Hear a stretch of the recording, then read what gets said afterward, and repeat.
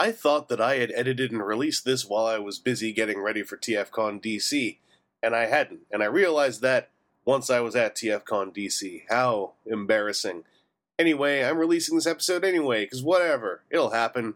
And there's also talk about stuff, like just today at New York Comic Con, they just showed painted terror cons out of nowhere. So enjoy this sealed envelope discussion so you can see how right we were about all the stuff that we have now in the present come to know the truths of. What the fuck's going on down there?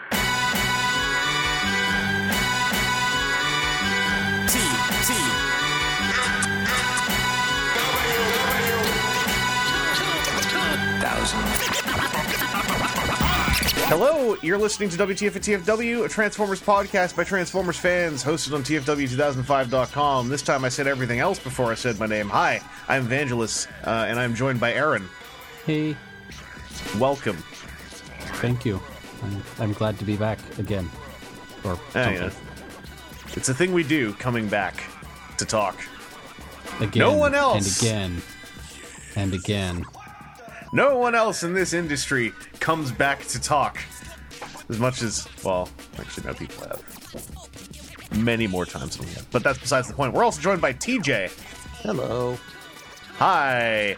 How you doing now that you've, done the whole hurricane thing and like, oh, this is passe? Like, yeah. Considerably better. Life actually feels normal right now. Yeah, I'll mention briefly for listeners like the one or two who are not like fully tuned into whatever else might be going on. But TJ was not only in a hurricane in Florida, he briefly was in the eye of a hurricane, which I would expect is a vaguely terrifying notion. I was telling him before the recording that seems like the kind of thing where you just sort of part of your survival instinct as a biological creature would be to just turn off a certain part of the brain that would otherwise be panicking. At which point you then get to observe the thing. It sounds like that's what happened with you. Is you went out and took a look. Yeah. Just me and the video guy. I have to record something during all this chaos. Let's go while it's real quiet and everything around me is destroyed. But hey, I have the opportunity. And then go like, maybe I should figure out when I should get back inside as well. Right. So that's the main thing they tell you, like when you're listening to the radio. It's like, okay, you're going to go through the eye. It's going to get real quiet outside. The storm is not over. Go outside, get your selfies, and get back in because it's going to come back just as hard immediately. Yeah, that's rough. And obviously, we all send a whole lot of, well, I guess just positive vibes is all I can really say on a podcast. But, lots of those out to everyone who's been hit, be it, briefly, lightly, or, catastrophically by the multitude of weather events that have happened recently. So hopefully if you're listening to this, it means you're all right, or at least you have a solid signal. And, best wishes to everyone who could use them. Someone out there is going to get real lucky. This is a real horrifying segue. I'm trying to segue natural disaster into lucky draw toy. You don't need to. I kind of like, while I was saying the words, I had this moment of like now that I'm a little older, that moment of complete self-disgust you have when you've already started doing a thing and you realize what you're doing. Anyway, I'll just put a separation in there. Guess what? Someone found an unannounced, I guess. Okay. I'm assuming a lot of this information is confirmed. I didn't actually look into it. Apparently someone on Facebook found an unannounced Takara Tomy campaign lucky draw Golden Lagoon MP36 Megatron. I'm assuming this was not just someone found somebody gold plate chromed or gold vacuum chromed a new Masterpiece Megatron. I'm assuming it's not a knockoff. I'm even assuming the Golden Lagoon thing is intentional, but it's a lucky draw gold chromed current Masterpiece Megatron. Looks real cool. Obviously, whenever you see something that's gold chromed that is also a very complicated toy, you gotta wonder what it'll be like when someone decides to try to transform one. So the question though, why did they go for the battle damaged with Golden Lagoon? Because didn't that make them invincible? Well, I mean, the non-battle damage stuff is all there too. It's just whoever took this photo for some reason put the battle damage parts on. Yeah. See, the irony to this one is it's probably more durable deco than the actual release. Maybe. Well, nah. I'm not going to be that nice to Vac Metal Chrome. But collectors love it. There's something else about this Megatron. I was trying to work it into the topic list, and I couldn't think of a way to that didn't make the topic really long. Basically, look at his crotch. He's got a big kind of implied arrow pointing right down to his crotch. For whatever reason, those two pieces seem to have either received a different kind of chroming, or they've been cast in gold plastic because they can't receive chrome. Literally everything else on him is chromed except for the down arrow pointing right to where he would urinate out of. And I don't know. It was like really early in the morning or late at night. I can't remember. I was very tired when I made that topic list. I had been standing in heat warning weather all day yesterday, and I just saw this big crotch arrow, and I was like, well, we got to talk about this. And now that I'm saying it all, wow, what a waste of everyone's time. But that aside, Aaron, what do you think this is real, or do you? I don't know what the source is on this. There's a thing there. I mean, yeah. I believe that one exists. Do I think it's an actual lucky draw? Like, have we had lucky draws in a while? I think they happen, and they just don't. Is that a thing that exists, or is this another one of those like, hey, 1 in 10,000, we've slipped it into the box. Hope you enjoy it. Or whatever. I think there's a chance, that lucky draws keep happening, and I believe a number of them just tend to go unreported now because they're so brief in their window. Okay. Where it's like, at the show we've got one, or this one magazine is having a mail-in contest. Or go to 7-Eleven and buy your robot toys there because somehow that's still a thing. Or Lawson's. Is a thing.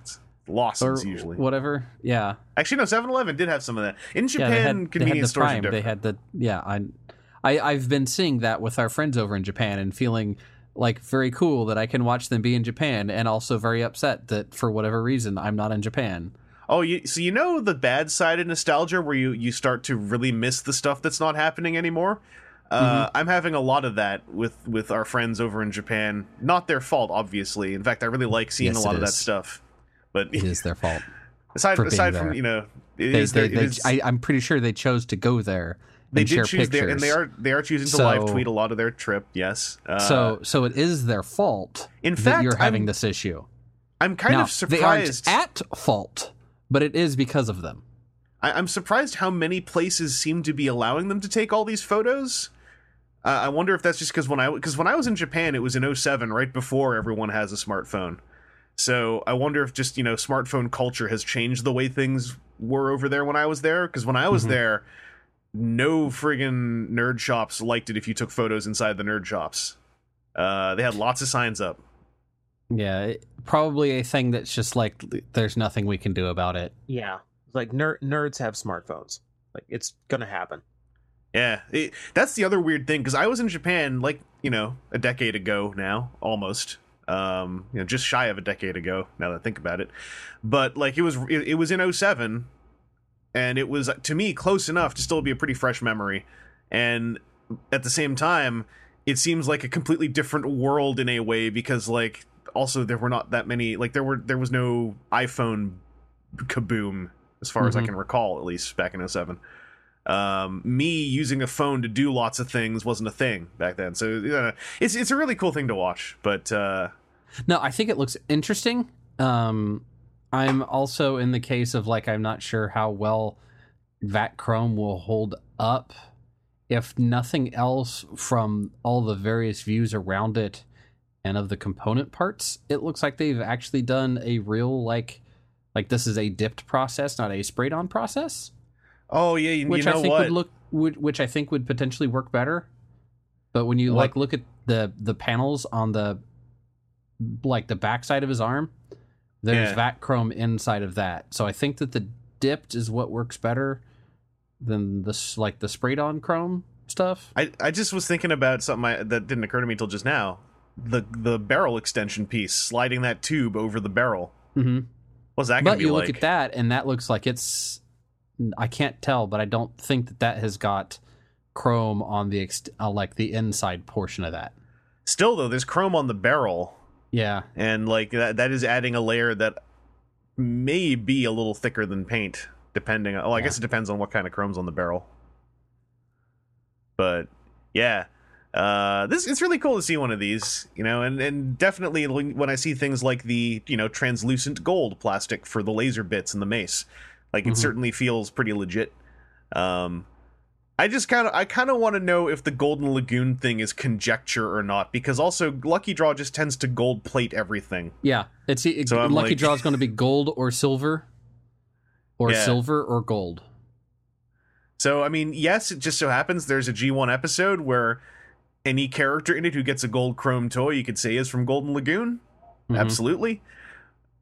But I have questions, and which I probably could solve by just reading the thread and looking at the Facebook post this came from. I just didn't do either of those things, because what's due diligence? Something for other people. Anyway, any other thoughts on Gold Megatron, or shall we kick along to another little... I almost called this set of topics Quick Pick Picks. It's like some clever little throwback thing, and then I didn't. I don't know if that was a mistake or not. Listeners, let me know. But we got one other short news bit that I think is worth bringing up, if only to inform purchasing decisions. So Cogman's deluxe toy is in a state of flux where he's now on like his third revised listing of like, no, now he's going to be in a case with all these figures, which we haven't shipped yet. He's shown up in Asia, and that's it. And not Japan, but Hasbro Asia. Otherwise, we're not really sure about how he's coming out. Until, you know, like at this point, I would say don't be sure he's coming out till you see him. Takara Tomy had him listed, though. Until recently, when his listing changed to... what was it? He was originally listed to come out in late October. And now he is postponed with no date given. And so I'm just sitting here going, like, what happened with Cogman? And it's also frustrating because it seems like Cogman is a pretty neat toy. And you know, probably a highlight of the end of the Last Night line. And it's one that the Transformers team was really proud of, given, you know, the way that they worked the Headmaster Titan's Return gimmick into him. You know, made him a two-seater Aston Martin. It just sucks that it seems like he is becoming this difficult, if not, like, it seems like he's on the route to becoming some of those end-of-line Dark of the Moon toys that became ridiculously expensive when they only came out. Or full-on mythological. Yeah, in the case of Leadfoot, you know, where you'll see one every couple of years. Anyway, this led me to order one from Singapore off eBay. And, you know, shipping on that's going to be super slow. Who knows what happens? But I was like, no, I don't want to go. I went through this with Leadfoot. Wheeljack and Soundwave came back in different colors, for sure. But I actually really like the look of this figure. And I like the night motif. So I paid an extra $10-15 to get one off of eBay. So this is a heads up to everyone. If you really want a Cogman, maybe start looking into people on secondary market areas who actually have them. If you can live without Cogman, then whatever, but be aware. Like, your Takara Tomy pre-order on Cogman might be it'll probably come out, but I don't want to take the chance anymore. Anyway, Aaron, does this impact you at all, or were you just going to skip Cogman anyway? Oh, I was hoping to find a Cogman stateside, especially since I just picked up myself a Decepticon Nitro. You still might. I mean, you might. Yeah, maybe. You still totally might. It's the way that the movie line has released in the U.S. has been so perfectly random. Like, okay, store's not stocking anything. It's like, I got to go to Walmart and pick up some whatever, go get a box of paper for the printer, and then I'll just walk through toys because I've not seen, holy crap, entire restock with Wave 2. What the heck? Okay. With Wave 2. Or Cogman is the mythical Wave 4. Yeah. But it's just like, okay, it's like had 3 Bumblebees and 2 Berserkers for months. Yeah. And then just like suddenly they decide to throw those out and completely restock. It's such hit or miss surprise. And with the last movie line, with Age of Extinction, I don't think any deluxes were hit by it, but there were some end-of-line toys. I'm thinking specifically of the Viacon, who became oddly difficult to find, because sometimes that last wave of movie toys, they just don't want any, So, yeah, I am... It's the part where Cogman's on his, second or third revision of how he might come out that's also making me less confident. Right. But are you the steel molds just keep bursting into flame? Yeah, this trying to cross that Titan's Return technology with the movie line. It was just never meant to happen,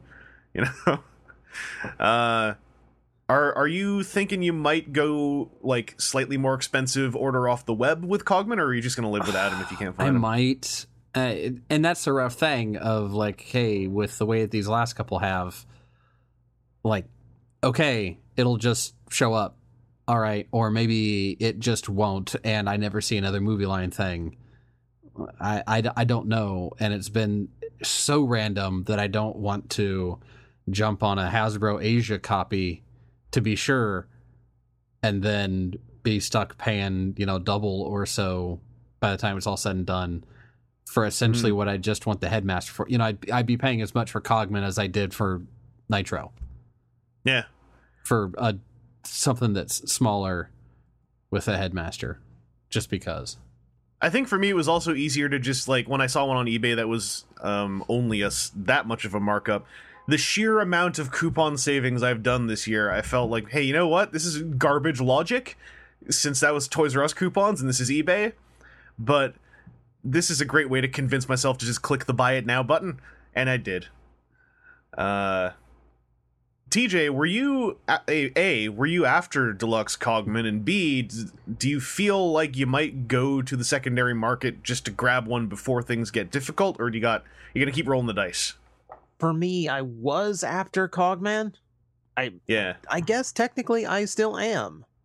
He looked really, really nice. I kind of liked him in the movie, so I would not be, against going to a few extra lengths to get one, but I'm not really sweating it right now.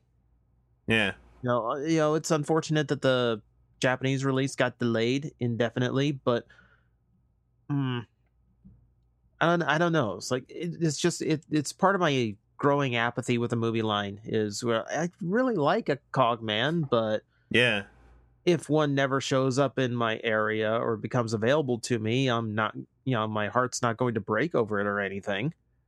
That's why I was curious, because, if this situation happened to a Generations toy, there would be uproar.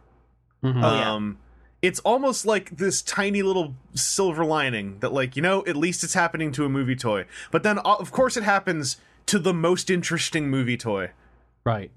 Yeah, because Wave 3 is just a bunch of repaints, right? So they're not. They're. This is the thing I discovered. Strafe is a repaint, the Dinobot's a repaint. Mm-hmm. The Wave 3 Bumblebee and the Wave 3 Crosshairs are completely new.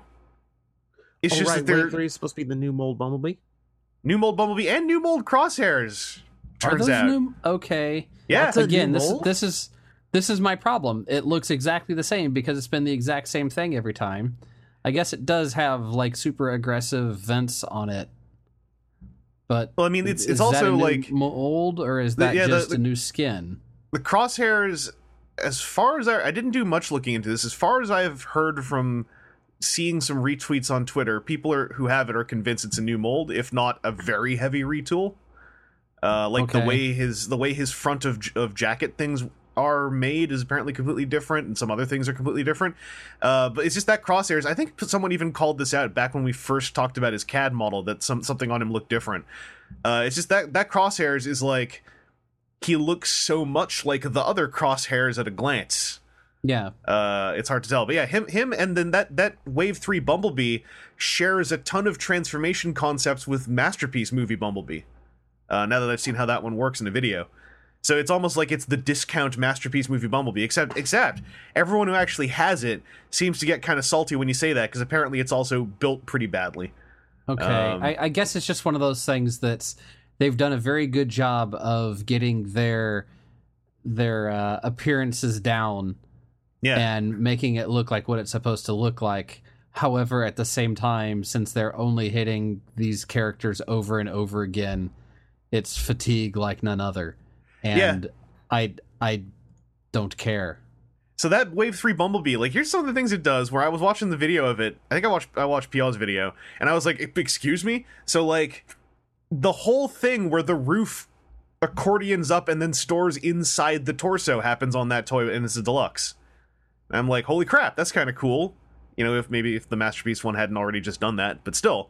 And then the way he does his arm cannon is like the Masterpiece one in a way, where the arm cannon's a separate piece that you can store on his butt, and then, in the case of this deluxe, you physically remove an entire forearm and then plug this cannon in as a new arm. And I'm like, this is all really interesting stuff that clearly makes this look like a new toy. And maybe it would have helped if this was all messaged a bit harder. Yeah. Or instead of releasing like the Wave 1 Bumblebee that's the same as every other, like the last 2 movies worth of Bumblebee, just throw it out. Yeah. Oh, and that Wave 1 Bumblebee is junk. Yeah.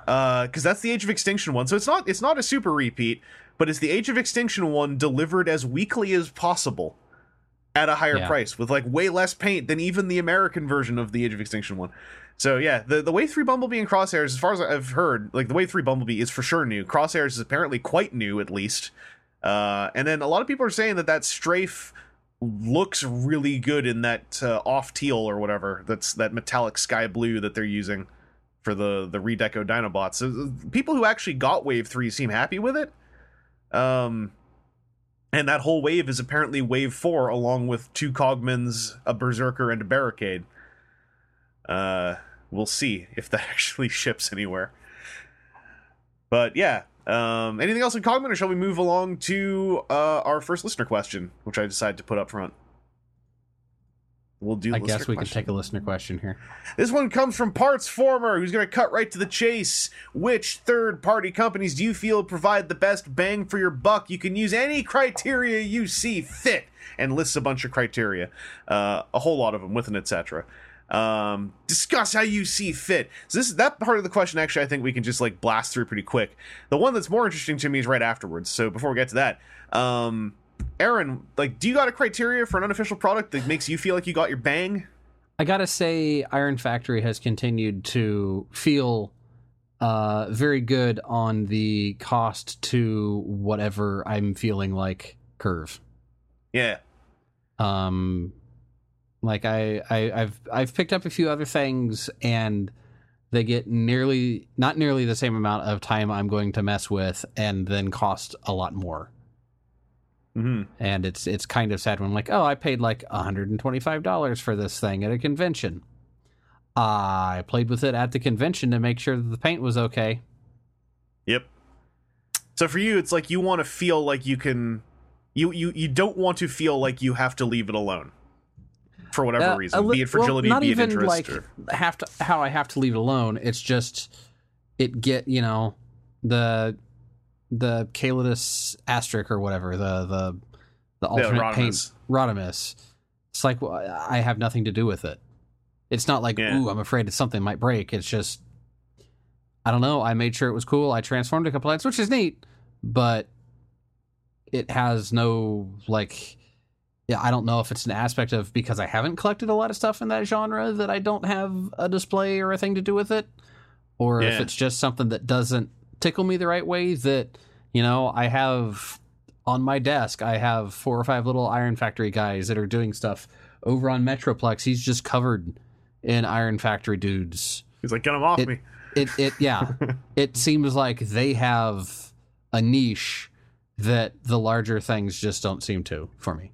I'm only pressing out of personal interest because this is like a field of fandom study I've really been getting interested in, is like kind of figuring out, like, aside, like, obviously a lot more people are kind of awakening to the idea that, like, hey, some stuff just works for me and some stuff doesn't. And then I really like trying to figure out, like, all right, what is it that is like the thing that is unique to me that is making this work? And like it's not a very easy thing to answer, in my opinion. So that's why I was pushing a little bit. I was like, I wonder if I can pull one out, but I couldn't. Spoiler alert, Iron Factory is one of mine as well. But TJ, you don't buy a ton of third-party stuff, so of the stuff you have picked up, what has connected with you, and can you do you feel like you know what it is that makes you feel like you're getting your bang for your buck when you're going unofficial? It is hard when, I don't really go for third party ever. The few times I do, it really has to do something for me. It really has to click with exactly something that I want. And it has to be something that I know I am not going to get out of Hasbro. And that helps justify it for me. That helps kind of give me like I didn't go in for a lot of the combiners because I felt like we were going to get that eventually. And yeah, we did. We got all the combiners we could ever want. Mm-hmm. But, something like I got Swamper, which is a Voyager class or Voyager to Ultra class Skullcruncher. So Hasbro just did the deluxe one, and it makes me happy, but it also felt like it's not quite what I had as a kid. So having a bigger Skullcruncher and it's more solidly built does that. Before that it was actually Iron Factory's Scorponok. Yeah, because I wanted a Scorponok that I didn't have to wrestle in order to play with. Mm-hmm. Yeah, I was gonna suggest to you if you didn't have anything that, like, in my experience talking to you, it seems like you get the most. You feel like you're getting your money's worth if you're getting something is unique, right? That you know, like, it's not so much like how the toy does it. It's like, is this toy something that simply will not exist in a mainline capacity anytime soon? Mm-hmm. And obviously that's not like then the broad stroke of like everything that anyone makes that won't happen in the main line works for you, but like it seems like that's your touch point, is like I want it and I don't think the licensed product is going to do it. Right. It's got to be something that really connects to me, and it's got to be something I know I will have no other avenue of getting. Like right now I'm real happy that Galaxy Meteor came back. Yeah. And yeah, a little follow up on that. Came back and the price is down to $100 US. And at retail, I'll eat my hat on that one. It's going to still be at retailers. I didn't think that was going to happen. Yeah. Whatever deal they pulled to make that work, good on them. Like, I'm really hopeful that that's a success because there's I want them to continue that idea. Did you see their postings about it in full? Because they basically said we here, we the people who worked on this love specifically Galaxy Force, and we want to do more Galaxy Force, is what went up on their social media. That. Yeah, I was like, oh, yeah, that's nice to see. I've said it before many times on here. It's like Cybertron, Galaxy Force. That's my favorite toy line. That's my favorite Transformers line. So they're going to get a lot of my money if they continue that. And yeah, give me a few of the repaints for that Starscream that I've been wanting for a long time, and they will get more. And like the 10th anniversary of Unicron Trilogy stuff has come and gone with very little fanfare. So I would say official side stuff referencing that, I would be surprised to see anytime soon. Oh yeah. Especially with a lot of the folks who worked on it no longer working on Transformers. Like, if Aaron Archer was still straight up head of department over there, I expect on the 10-year, on the 15-year, they'd sling a hot shot out or something. Mm-hmm. But at this point, and especially with that somewhat fresh news of the new Evergreen product, the stuff that's going to be a Family Dollar and whatnot, just being straight up G1 Legends toys, I'm like, this does seem like that's what they're leaning into now for their go-to aesthetic. Well, it's something that's safe for them to do. It's something simple for kids to buy. It's something inexpensive for them, but at the same time, collectors are still going to go for it because it's G1. Yeah, and I don't know if maybe we'll quickly touch on that after this thing. Oh, hang on, someone's yelling outside. If they don't, you know what? I'm going to close the window. I didn't think people were going to start yelling outside. It's hot out. Why would you do that? We'll talk about those things afterwards. Actually, this listener question, I'll slip it in there. It might not be in the topic list proper, but it just dropped today. It's fresh in our minds. Anyway, the third party company stuff that I think I get the biggest bang from buck out of, and I like a lot of it, but like right to the front of my mind, Iron Factory and Mastermind Created Reformatted are the two lines where it's like I generally know if I get one of those Lions figures, I'm going to both probably enjoy it and also not feel afraid to mess with it in most any way. Those are my expectations of those two Lions, and that also means I just don't like to get things that I then feel afraid to mess with in just general, transforming it back and forth at my desk kind of stuff. That will deplete bang for my buck very quickly if I feel like I have to treat the thing with kid gloves. I am not saying collector toys should be kid durable. I'm just saying for myself, what makes me feel the happiest with something is, if I just pick something up at a convention, is that I can just open it up and mess with it, and I'm not going to have an arm snap off on me. Anyway, the other question here, and this is just about convention stuff, and we haven't done one of these in a bit, because TFCon DC is coming up, and Partsformer says this will be his first convention. He also mentions he's never been to a concert of any kind, but that's a different matter. Just wants to know if we can revisit some first-timer convention tips, tricks, do's, and don'ts. Specifically, Partsformer is jazzed on one of the convention exclusives that will likely be in short supply, so how early should he consider getting up to the dealer room to secure a place in line? Thanks for taking all the time to humor me. Keep doing what you do. Click, never mind. So just quickly on the exclusive, if you want one of the exclusives at TFCon and you think it's going to go fast, I would say try to line up for the dealer room if it opens at 10. I actually don't remember when it opens, but if it opens at 10, hypothetically, try to be in line at like 7:30 or 8, or at least get up and go see what the line looks like. That is a better safe than sorry situation for sure. Mm-hmm. You'd probably be fine at 8:30, but I would say try to get there 2.5 hours early, at least to see what it looks like.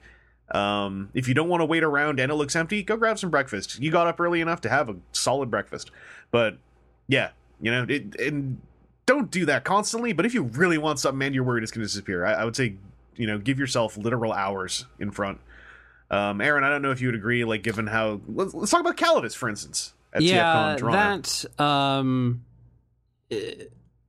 That's probably not bad advice. And again, it comes down to, like, are you, like you've got to have it? Then, yeah, being there a couple hours ahead of time. If you'd like to have it, maybe an hour ahead of time. And the other thing is, know the dealer that you're looking for and beeline there.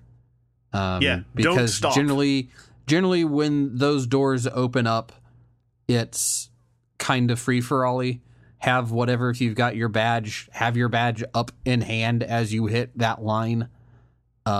Because invariably there'll be somebody that has their badge tucked into their jacket underneath their backpack, and whoever's watching the line has to stop the whole shebang to have that person get through. So be ready for smooth flow, and then beeline over to the ages 3 and up booth, or that's probably where it is. Yeah, or Toy Dojo, ages 3 and up. Toy Dojo, and they always have an island. Yeah, and head there and get your transaction in. In the past, I've seen both nice orderly lines where people work through, and I've seen it become kind of a scrum to be the person that gets up closest, waving cash in hand and trying to get somebody's attention. I was going to mention, if it is, a mastermind, or if it's something at the Toy Dojo A3U island, a queue will probably form, a line will probably form inside the dealer room. The thing is, the dealer room usually does not structure itself for a line to form at a dealer table. Right. So, if you do see a line forming towards that table, just ask someone if they're standing around, are you in line, and what are you in line for? Because there might be two lines. Mm-hmm. If it's Reformatted and Ocular Max, the Reformatted thing might be one line, the Ocular Max thing might be the line on the other side of the room, and if you get in line for the wrong one, you're going to probably get annoyed. Right. So that would be my advice with that. But other than that, first-timer tips, tricks, do's, and don'ts. Get cash before you get there. Don't rely on on-site ATMs. They'll work for about an hour and a half and then be out of cash. And then everybody will be surprised that it ran out of cash. And can you believe it ran out of cash? And how am I going to get cash? So just come ready. Plus that way, if you're like, hey, I've got $500 in toy budget, let's say. You get out $500 in cash. When you're out of cash, you're out of toy budget. Yep. That's a good way to keep yourself locked into what you're going to spend. If you want to get a little But bit does sneaky, that work? does that work? Yeah. It may for some people. I don't know. Okay. If you That's see what the I thing, do. That's what yeah. Sorry, go ahead. That's what I do for MetroCon every year. It's like, okay, I keep my card on hand if there's an emergency, but Right. as long as I can't lose track of like how much cash I have in my pocket at the time. But have you ever done the thing that I know? Maybe I just am a terrible person with money. Actually, you know what? I am a terrible person with money. But have you ever done the thing where you go like, if I just go take out another $60, Not. but then you end up doing it like, no. okay. No. Now the thing that I will do is, you take credit. That's like that's a different route Yeah. of potential ruin where you go like, well, this isn't affecting the money in my pocket because you're not going to look at your credit Right. build up while you're So if you're trying to be good, don't use a credit card. don't use a credit card. If you think that you're going to barter at some booths, which they'll let you, I mean, worst thing they'll say is no, it's a fixed price, is you can distribute your cash from wallet to pocket to other pocket. And if you're sneaky about it and can remember, you can be like, man, all I've got, and pull out of your pocket is $40. You're asking $45. Can we make this work? Oh, that's some high level. yeah. That's some high level. I've barter seen people tech. pull I don't that know if you should off be and then sharing see that. somebody say, no, it's 45 fixed. And the guy's like, okay, reach in the other pocket and come out don't with do the that bankroll. though. And No, it's okay. like, oh, if you're man. gonna do that, let me tell you, if you're gonna do that, you go, oh, okay, well, let me go check the ATM, walk away for 10 minutes, then come Yeah. back and say, all right, I got some money. Because you know what?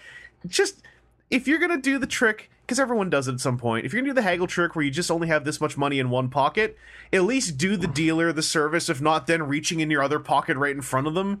Yeah. Because that's Yeah. kind of just like when going I like, saw hey, that happen, I was like, oh, okay, that guy, oh, you son of a. That's where it's like oh man my forehead's bleeding, oh man, and you're like, oh well, I don't think that's that bad. You're like, okay, yeah, well, I just cut my own forehead open with this razor anyway, so whatever. Like, don't show them what you did, Right. preserve the magic. Trying to think of some other tips and Kayfabe. tricks. Yeah, preserve the Comfortable kayfabe. shoes. Yeah. You will not believe how tired your feet can get just walking around a convention hall. Be sure And to stay hydrate. comfortable and hydrate. Oh God, hydrate. You know how easy it is to not hydrate? Yeah. Super easy. Have a bottle of water. TFCon is normally pretty good about making sure that there's like little water stations around. You hit those up. Toronto is. I don't necessarily, because I with think US Chicago venues was. it depends. Chicago, Hopefully could Maryland swear is. ahead. Yeah, if you drink lots of water, you know how you get con sick half the time is because your nose is completely dry and starts cracking open and bacteria start crawling into your face. I mean, not literally, but Okay. hydration helps keep you not sick, in my experience. Don't underestimate the benefits of a power nap. Like, if you're feeling wiped out at like 1 o'clock because you've been running around like an idiot, don't be afraid. If you've got a room in the hotel at the convention center, go take like a 20-minute nap. So good. Or even just jump in the shower for like 2 minutes. yeah. Bring a change of t-shirt. Just changing your shirt in the middle of the day can completely refresh you. Which also then hygiene. Like, I mean, I should do really we hope. need to? I should No. really hope we don't need to say Believe it or hygiene. not, yes. But he's saying Believe first it or timer not, yes. convention tips, tricks, do's, don'ts. Do use soap. I know, but Do use deodorant. Don't not do those things. everyone who has ever actually sent those questions into the podcast end I up know. being people who don't need that. I know, So- but still, I got to cover that base just in case. Just in case. He's like, do I really need to shower? I can get 10 more minutes of sleep. That's not worth the 10 minutes of sleep. I don't stink that bad this morning. Yeah. Yes, you do. Yeah, if somebody said- thinks so they I've don't said stink this- that bad, you're the bad person. I've said this on a Um, previous one. It's not even about the people around you. You yourself will feel better Yes. if you don't have a layer of sleep grease stuck on you for the whole day. Trying to think what else is good. If you can go to a grocery store and get some base level groceries for lunches and maybe even for dinners, it's a good way to keep your costs down if that's what you're aiming for. It's also, Yeah, again, there's no assuming that you're guarantee. at the hotel, then it's like I can just run and get something to eat really quick rather than either eating at the hotel, trying to get away to a Yeah. fast food place. Now, Yeah. depending on how busy you are during the con, it's not a bad idea to keep a snack on hand. Oh, it's I also have- good for energy. Well, that too. Like, you have. Well, I would say anyone who's a is like a low blood sugar or anything like that. Yeah, that's kind of a requirement. Yeah. Because you can get stuck in a line, or you can get stuck at an event or a panel or something, and just you don't get a chance to get out and get back to the hotel or get somewhere with food. Sometimes it's just whatever you have, so you need to have something. It's very easy, especially if you've never been to a convention before, to forget about yourself and get lost in the event. And that can lead to like severe exhaustion, and I've done it to myself many times. Like before I realized that like half the time I have a bad time at a show for a day, it's my own fault. It's very easy to just lose yourself to the show and to everything that's going on. It is very easy to feel like I've got to do it all this one time. It might be hard for you to get out to other conventions, absolutely, but other conventions will come. And if you do try to just like make this your one, like if you treat it like it's a once in a lifetime thing, it might end up really hurting you too. So put yourself first as much as you can. Like, stay hydrated, stay fed, stay rested, stay hygienated. Stay clean. Treat yourself well. Because if you're at a convention, it's kind of like a little vacation, even if you live in the area. So treat yourself, as well. And if you're at a convention for the first time and you've never been in a social situation with other fans, obviously it depends on your personality type. But if you're a social person, then hey, you've just found a treasure trove because everyone's there for the same overall reason, and you can strike up conversations with like a lot of people at conventions are super ready to have a conversation. It's just awkward, especially if they've never talked to other people before. And if you're standing in line for waiting for an exclusive or a guest or something, talk to the people, because you're going to be with them for quite a while. And also, if someone doesn't want to talk to you, let it go. Yeah.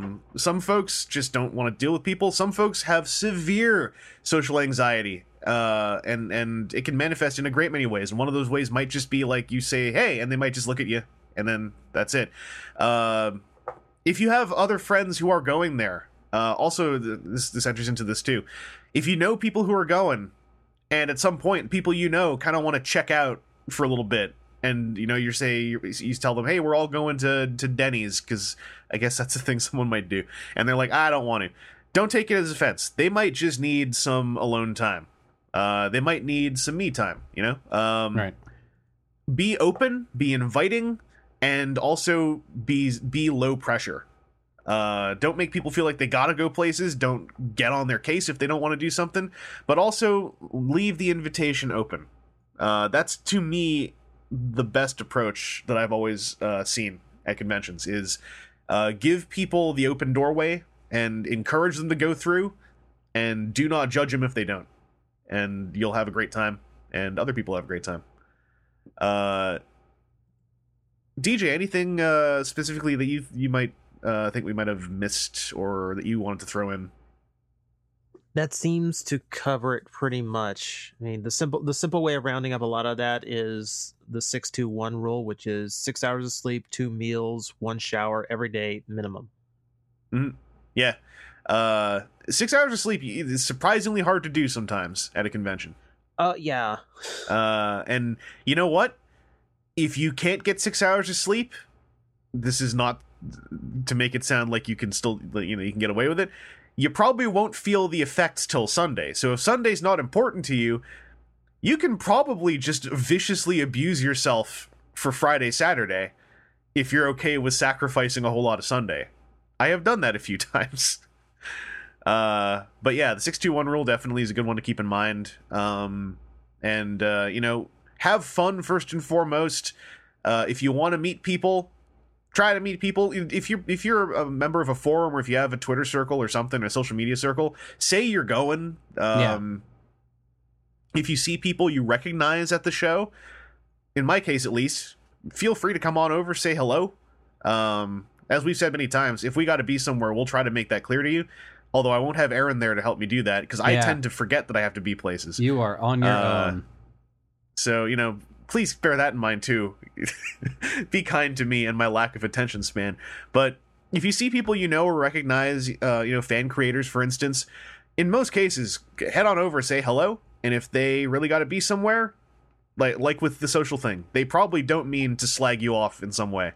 They probably, if someone's short with you or they're in a rush, they probably do have somewhere to be, or they might be having a moment of like, oh, I got to go out to my room and not be around people for 10 minutes or half an hour or however long. But in most cases, fan creators tend to go to these things, at least with the slight preparation of like, someone is probably at some point going to say that they have seen something or read something I've done. So I hope you have a good time. I'll be there. So if you see me, come say hello. Say that you're the guy with the bang for your buck and the TFCon question, because hopefully I'll remember that still in 6 days. 6 days? No, 5 days. 4 or 5 days. Anyway, hope that helped answer your question. Hope that helps your experience be good. I kind of take really seriously trying to help people have a good time at their first show, because it's such a potentially daunting thing. So hopefully we didn't go on too long there. But that said, now we're going to talk about a different convention, because TJ and Aaron podcasted with me right before the VIP dinner, where they did reveal a few more things. So we're just going to cover the topics from HasCon very briefly, because I already said everything I need to say. That came out on Saturday, Sunday. So specifically, let's talk about that dinner, because that's really the bulk of this. And let's start talking about the easy stuff first. Moonracer. Aaron, what's your take on this Moonracer that they showed? Sure looks like a plank. I kind of love it, though. Yeah, I think it's an interesting take on car. It's not the like normal coupe look. It's something very Cybertronian look and different. I think it's neat. But when I first saw it, it's like she transforms into a 2x4 with wheels. I'm really glad you mentioned the coupe look, because I've been trying to think of how to put in words that thing that tends to happen with Transformers cars. Yeah. And yes, that is a good way to describe it. TJ, how are you feeling about Moonracer? I love the look of the toy. It's a super unique design. It's very much not your typical Transformer car. It looks like a Cybertronian version of one of those old-timey race cars. It's basically just a tube with wheels. Yeah. Oh, what are those? They're not drag racers. They have a name for those, right? I feel like I once knew a name to describe that kind of old-timey race car. I can't remember anymore. But yeah, I know what you mean. That's and I kind of like, I think I mentioned this last week, but I like how it looks like she's pulling a little bit of a mass shift, where the back third of that car kind of turns into a backpack in her arms, but it folds down first. Mm-hmm. So I feel like her car mode's going to be markedly longer than her robot mode. And if she is a Combiner limb, I expect her robot mode's probably in line with the Combiner Wars Deluxe. So I think her car mode's going to be pretty lengthy for a Deluxe. Moving on from that, Ripper Snapper. Aaron, they got a Ripper Snapper out there. How you feeling about him? Yeah, I'm very interested. I'll be excited to see how the rest of his friends show up too. But he looks solid in gray proto form, at least. Mm-hmm. I mean, it's close to his actual color palette. That's helping in his case. Yeah. That, and I think Ripper Snapper is a kind of basic as far as they go. Like, it looks like it's just his legs flip around to turn into tail. His backpack becomes his beast mode head, and his hands turn 90 degrees to become claws. I really like that they integrated his arms like that, instead of having like two little spindly arms that turn into a backpack piece. It's not a hugely technical transformation, but it also looks like he has the not so hidden combiner port guts in there as well. I mean, you know what? I bet you if they're doing a Ripper Snapper, he's probably part of a combiner. Yeah. Also, his transformation means he has wrist swivels, which is not super common for combiner limbs. Yeah, that's true. And especially given that he has Wolvie claws as well, I think that's going to make posing him super fun. Yeah, because you'll be able to get that little twist in for like a punch or an uppercut or like a snicked look. Yeah. Oh, he can probably do the a semblance of the claws cross in front of chest kind of thing. Mm-hmm. The extreme. TJ, how are you feeling about this Ripper Snapper reveal?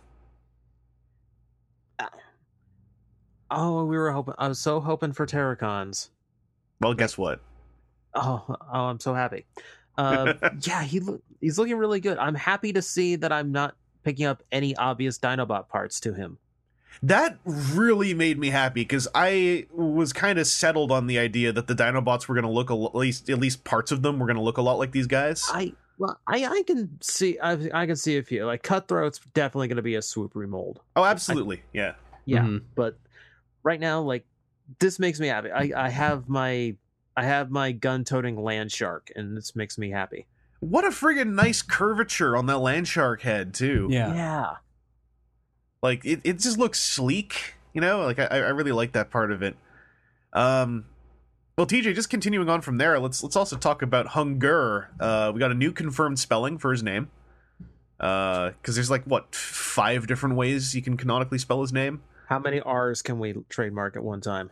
Yeah, 3 in this case. Looks like the this guy lawyers say does- it's got to be 87 this next time. Well, yeah. Well, next time it's going to be like, can we just remove the U from the GUR? Because I think they did that once, didn't they? Where it was just GRRR. I can't remember. I want to say that's the original. Yeah, it was at least one of it. It was the pun name. Yeah, at least one time he had just a straight up onomatopoeia for the back half of his name. The next one's just going to be Next one will be Gurhung. Yeah. He'll have a giant crotch. TJ, this guy does look a whole lot like a retool. He literally looks like Silverbolt. Silverbolt backwards, maybe. Someone actually Yeah, fan well, moded the look at Technobot one. his, yeah, I mean, like, look at the covers on the knees. Like he's Yeah. Silverbolt with dragon head feet and two very tiny front beast mode legs. See, this is disappointing to me. I love the design and colors for Hunger. Like, Yeah. I went out of my way. Like, that's the only Terracon I actually own, just because Mhm. I really like that 2-headed dragon. This is. His beast mode is not the focus. Is the way I've taken it. Yeah. Better not be. I I know kind of it's feel not a that may toy. also be why he has just a Decepticon emblem stamped over the head. Oh, that head's not ready. Yeah, because they're just like, no, that's no. It might We have been, cannot might have been show that. Hunger's. Might have been Hunger's request at this point. It's like, He's like, don't let them know I- it's me.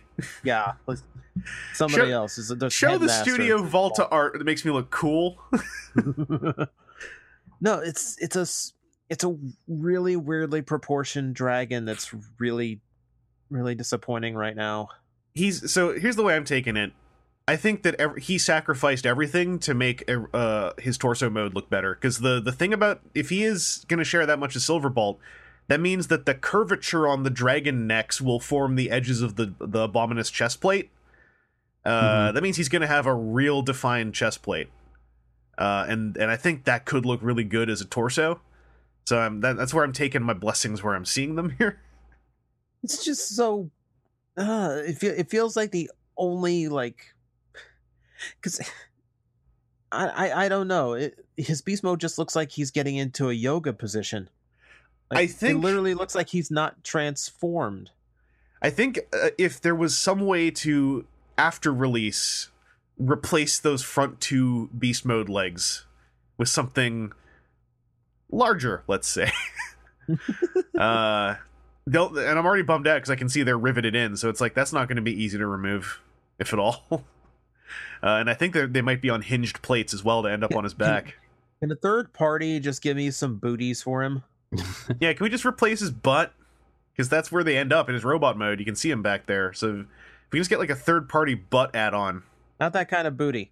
Just I need shoes. I don't want my booty to have 2 shoulders on it. Oh, you mean like also Yeah, shoes for him as well? He needs shoes. He needs boots to kind of bulk up his legs. What if... Okay, you know what I was going to say, by the time we add this many add-on parts to him, he's already a reshell of either a retool or a reshell. Maybe we should just get someone to make a new Hunger.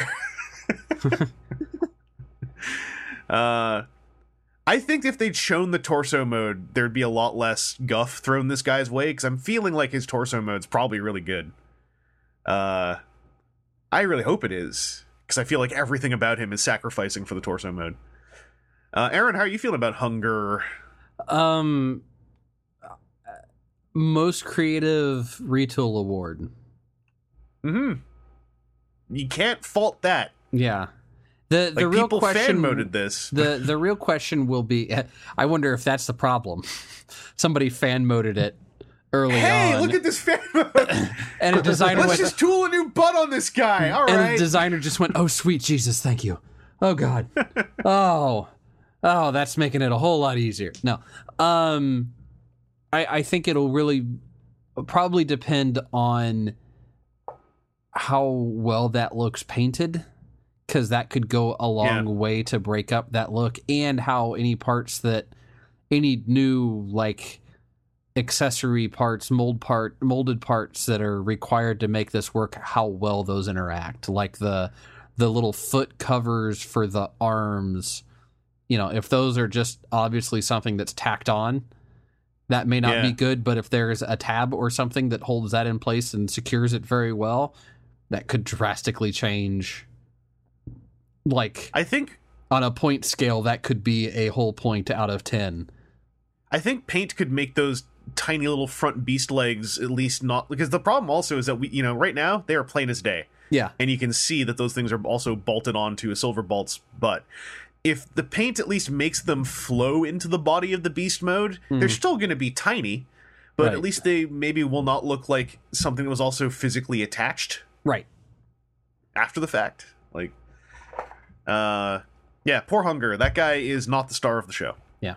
The And if they star of like the show. do up the heads of Hunger, like really make that a draw, like it looks like it is in the control art and the pretty artwork there.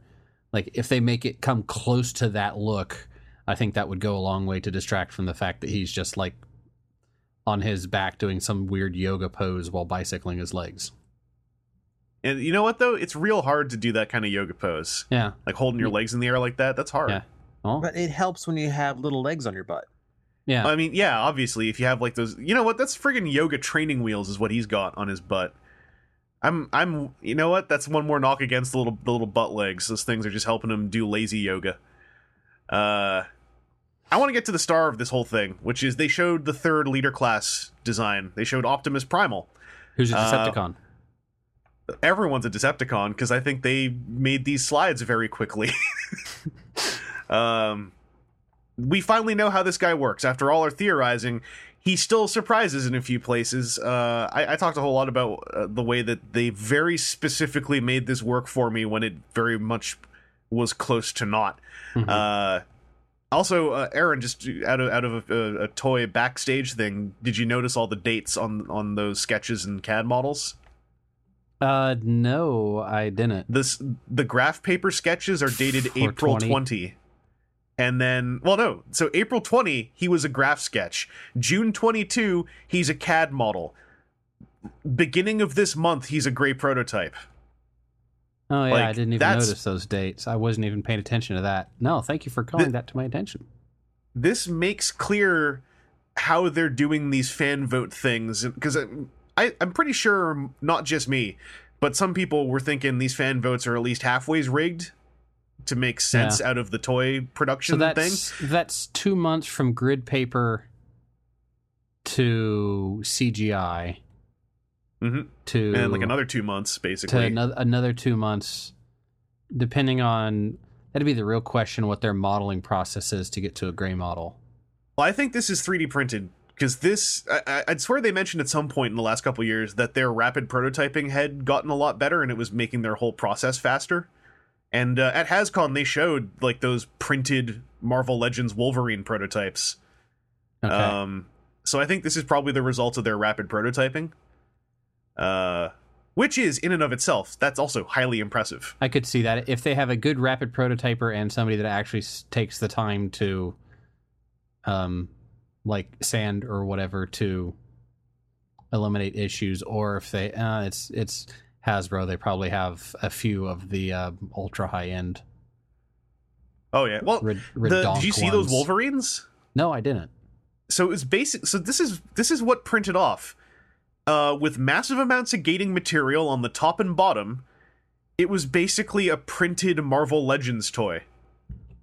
Like, it was a Marvel Legends Wolverine with gating material plugged all over him. It looked like the Okay. printer straight up printed the joints, even. So, Oh. Okay. Wow. Like, all right. Like he's just suspended upside down. I just Yeah. typed in "HasCon Wolverine." Okay. yeah. That, as far as I've been told or caught, now maybe I misunderstood when people were sharing that to me, that was them saying, hey, look, this is how we can print our prototype Marvel Legends now. Which I think is pretty amazing. That actually almost looks like the there's a different process where it's uses a UV reactive light or a UV Yeah. active material, and it just like draws it out. It draws it Yeah, upwards that's like rather those- than actually printing stuff. That's like those cheap 3D printers that they sell sometimes, where it's like you can print a cube and we pull it up out of the material. Yeah. Except they have like a super fancy one. Right. But anyway, getting back to Optimus Primal, Aaron, how are you feeling about this delivery on this guy? So it's even neater that you point out those dates that I wasn't paying attention. I was looking at the pictures, not the text. I think it's really interesting. I'm confused in that, like, the small mode is the hoverboard. Yeah, the little robot turns into the hoverboard, and I would have not been into that had they not added that shuttlecraft cockpit to the front to make it like a little cargo ship. Yeah. So Primal's a cargo ship that all. Yeah, I was very confused as to how they would make that work. Yeah, well, you know Beforehand, why he's a And now I'm like, all right, I guess you know that why he's a works. cargo ship? Because Why is he a cargo ship? That cockpit is the Optimal Optimus cockpit that's on the chest and at the front of the goofy Yeah. Optimal Optimus alt mode. So Yeah. that's why they added that cockpit, and it also happens to make that little Primal like legit. Yeah. And that's where the spark chamber is, because it looks like he's got a matrix of leadership in there. Yeah, and you know what? If you can take something out of there and put something back in there, what if someone, for instance, makes a little Optimus Prime, spark of Optimus Prime to put in there to finally finish that gimmick idea from the 90s? Mm-hmm. Like, Jiminy Cricket, how much is happening with this guy? Yeah.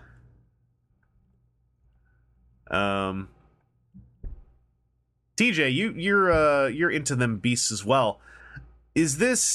Was anything about this anything you thought would happen?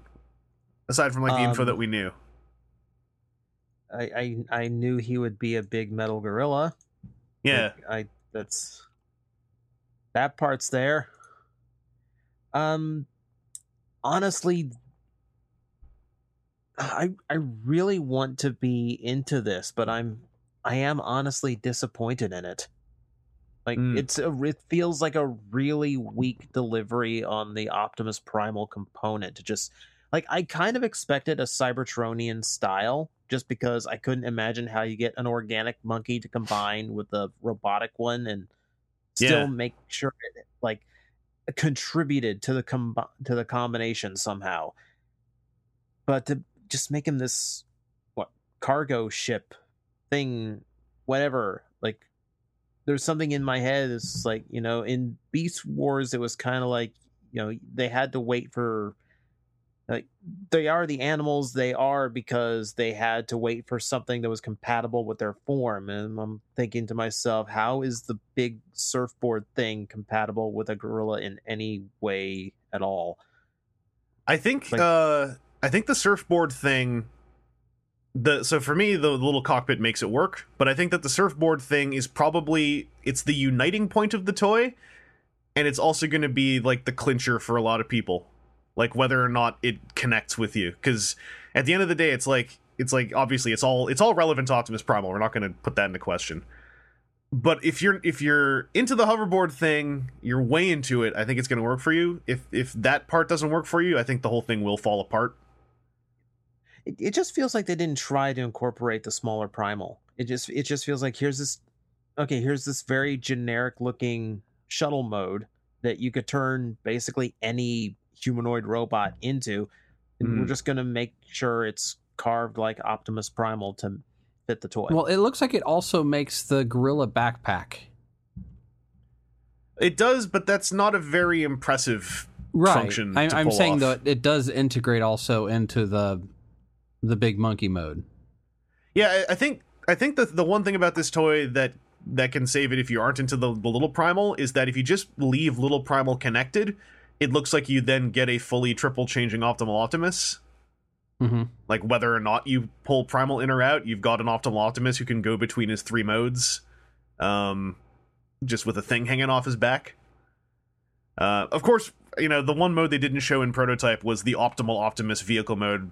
So maybe something funny has to happen there. I doubt it, because also like that vehicle mode is like the easiest thing to ever do on any toy. Right. You just got to make them lie down. But yeah, like I'm into the little primal, but I can absolutely see what you're talking about, TJ. Like that, especially if you were hoping for an Optimus Primal more so than an Optimal Optimus. Because very clearly Optimus Primal is the one who made all the sacrifices for this whole assembly to work. I think because the gimmick has stunned me so much with how they've created that the evolution part of the gimmick. Yeah. Mm-hmm. I think it's been done so well with the others that to see it kind of cheated here is a little bit disappointing. So another thing that cockpit saved, at first, and given the way the CAD model looks, I thought the little Optimus Primal just turned into that rectangle of folded robot on his back, and that was it. And I was like, you can't BS me with this after you had those last 2 guys come out, like, ramming through the torso. Then I saw what the cockpit was doing, and I was like, all right, well, at least it's doing that. But the rear view shot in the CAD models, where you can just see folded up Optimus Primal back there, gave me a fairly negative opening impression. But I've warmed up to it since, now that I've seen like more of what this thing's doing. What do you guys think they're going to do with colors? Because that's going to be another big hurdle for little Optimus Primal.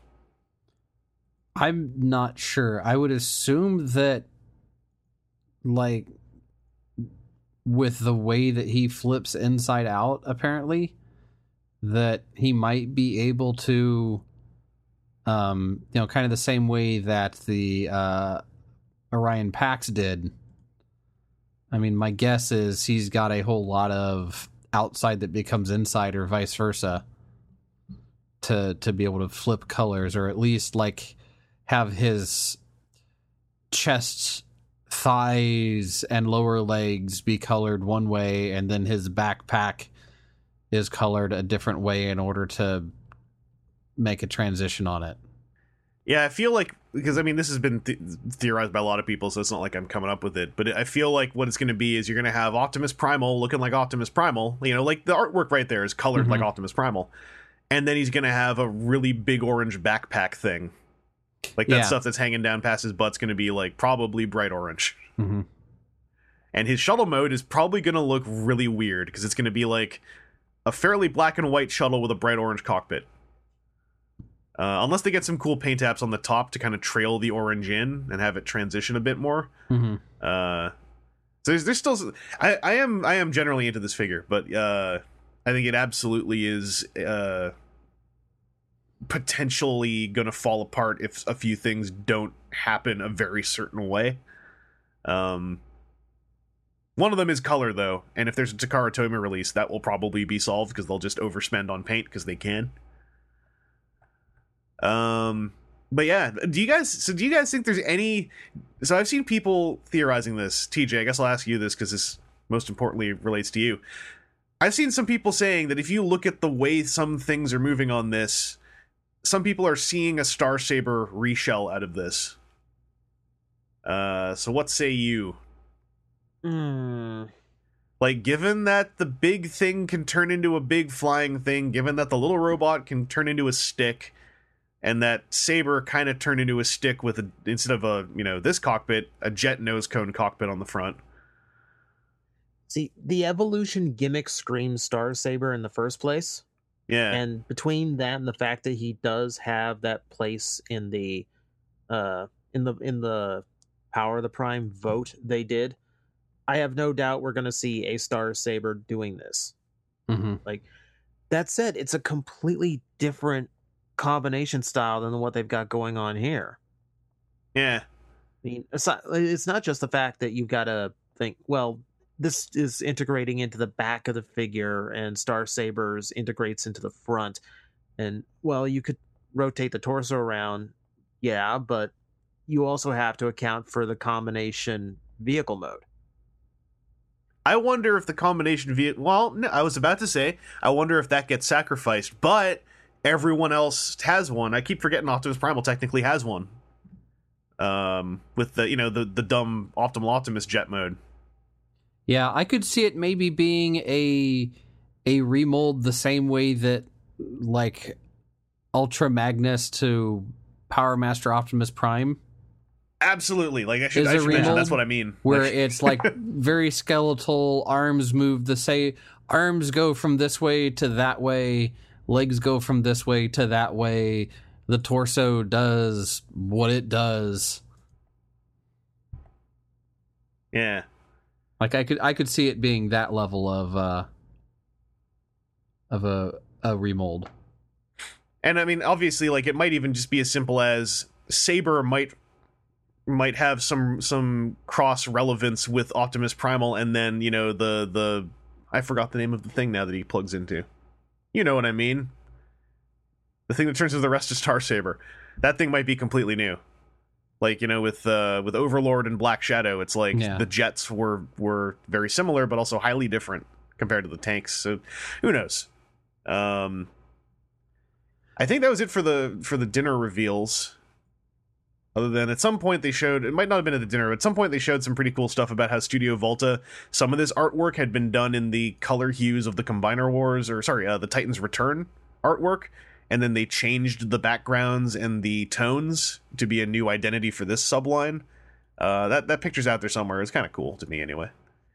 But I guess I'll ask Aaron, you first. Anything else from HasCon that you saw that we didn't talk about that you wanted to throw out there? I don't think so. Alrighty. Yeah, I don't know if you're looking at talking about the Volcanus all combined. Yeah, I don't think we talked about, because when we were talking, they hadn't taken out that prototype yet. Yeah. That looks very early prototype. Oh yeah, that looks there's like a lot of gappiness to it that seems like it's we're afraid to push this together because bad things might happen. Yeah, a lot of this, like the fact that this was all a Hasbro rep showing websites at a table, right? Makes me feel like it was like, we don't think this thing is going to stay standing if we put it into the case. Right. So come over here and check it out.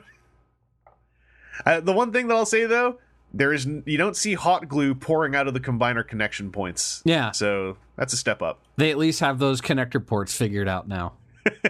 Yeah. Yeah, there was a couple cool things about this, like because you're going to end up with 4 hands, because every limb robot comes with a hand. Mm-hmm. So they have function for those other hands. You can either stick them on his flanks or attach them as heels to lengthen the feet. And I think that's very smart stuff. Because I believe I mentioned that I was not very happy with how this guy's combiner feet looked with all that stuff plugged on top of them. It doesn't fully solve my problem, but adding mass to the feet definitely would help a lot. Yeah.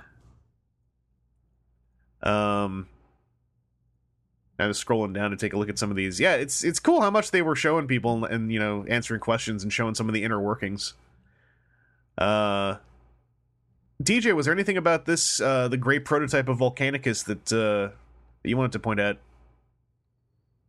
I'm just hoping that it is very much this thing is made of the most fragile stuff we have on hand. We're not going to test it.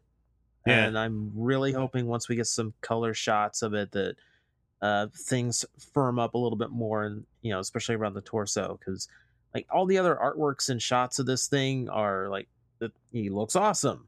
And then you get to this, and he's just like, we got some work to do. Yeah, a couple of those back shots are super scary.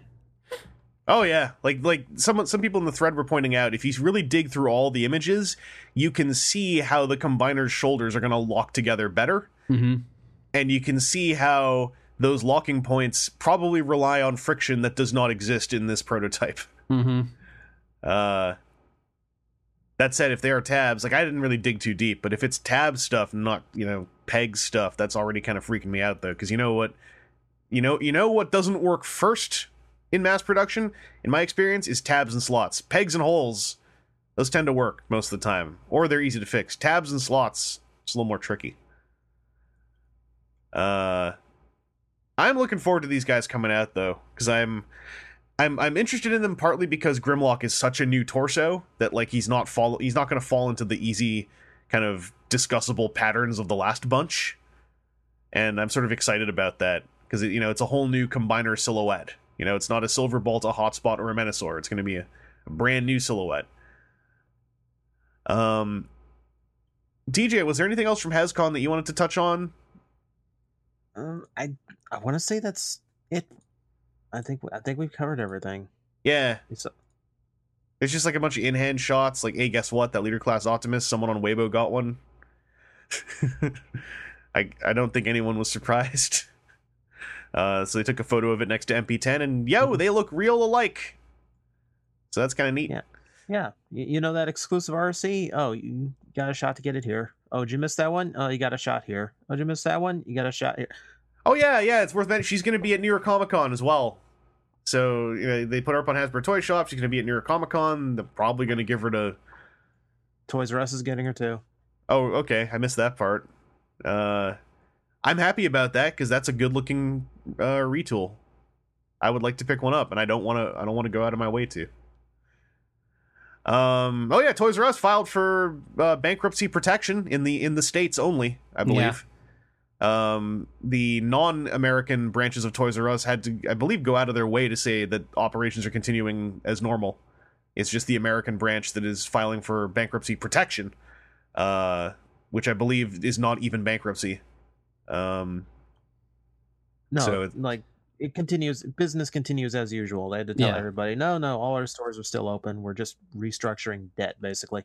Yeah, I don't blame anyone for reacting the way most... some number of billions of dollars of debt they were going to have to pay. I believe. Yeah. So it certainly is not good. But like the way that info came out, I completely understand anyone taking that as, oh my god, is Toys R Us gone?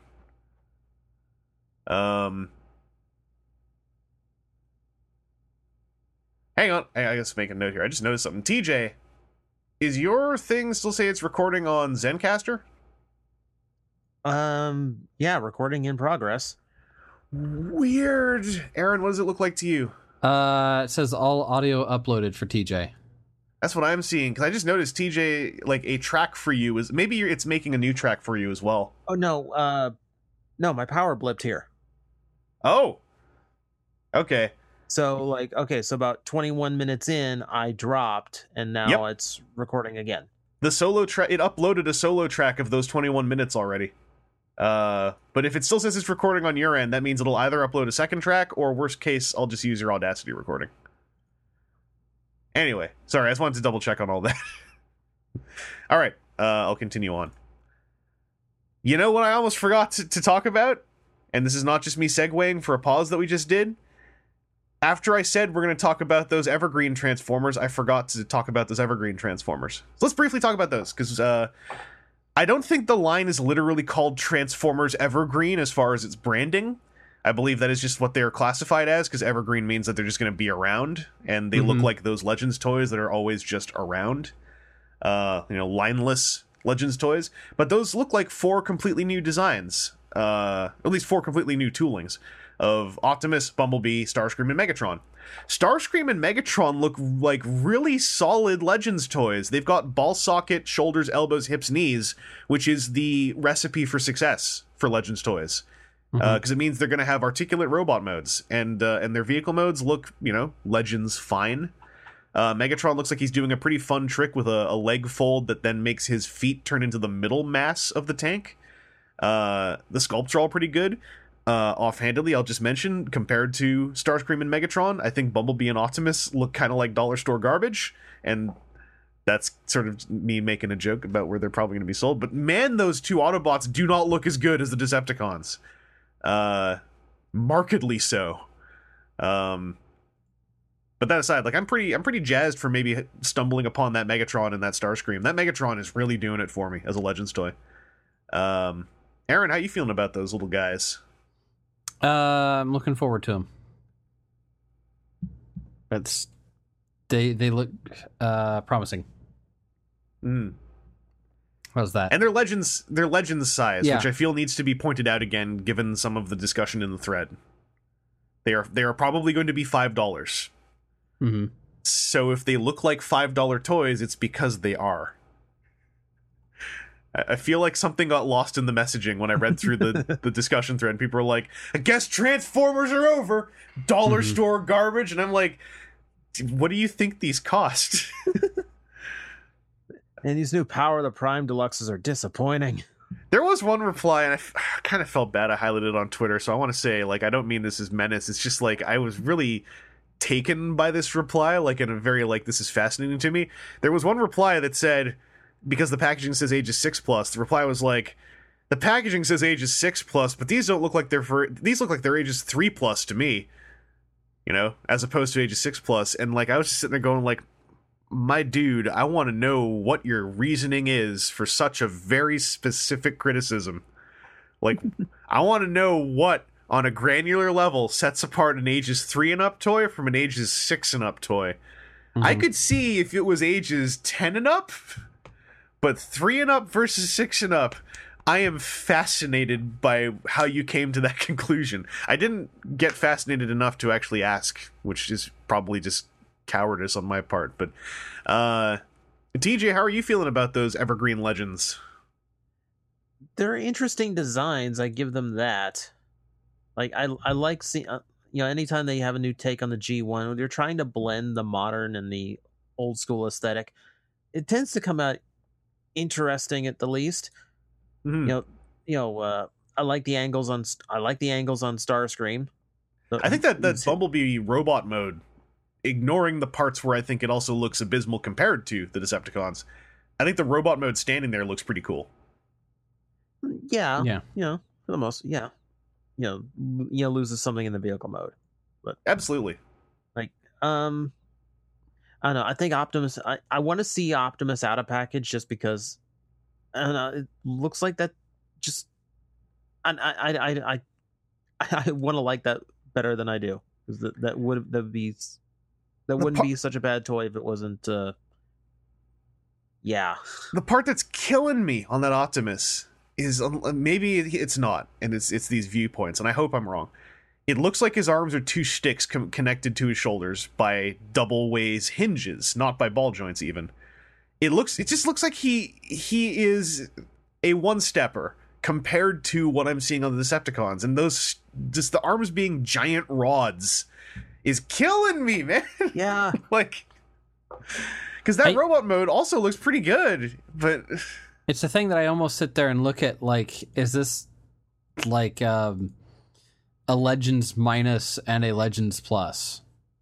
Yeah, right? Like, I was wondering if maybe they took some, like, it's budget for 4 figures, and maybe they just put more into Starscream and Megatron. There's part of me that's keeps in mind that villains don't normally sell as well as good guys, so maybe they're making the Decepticons notably better toys. Yeah.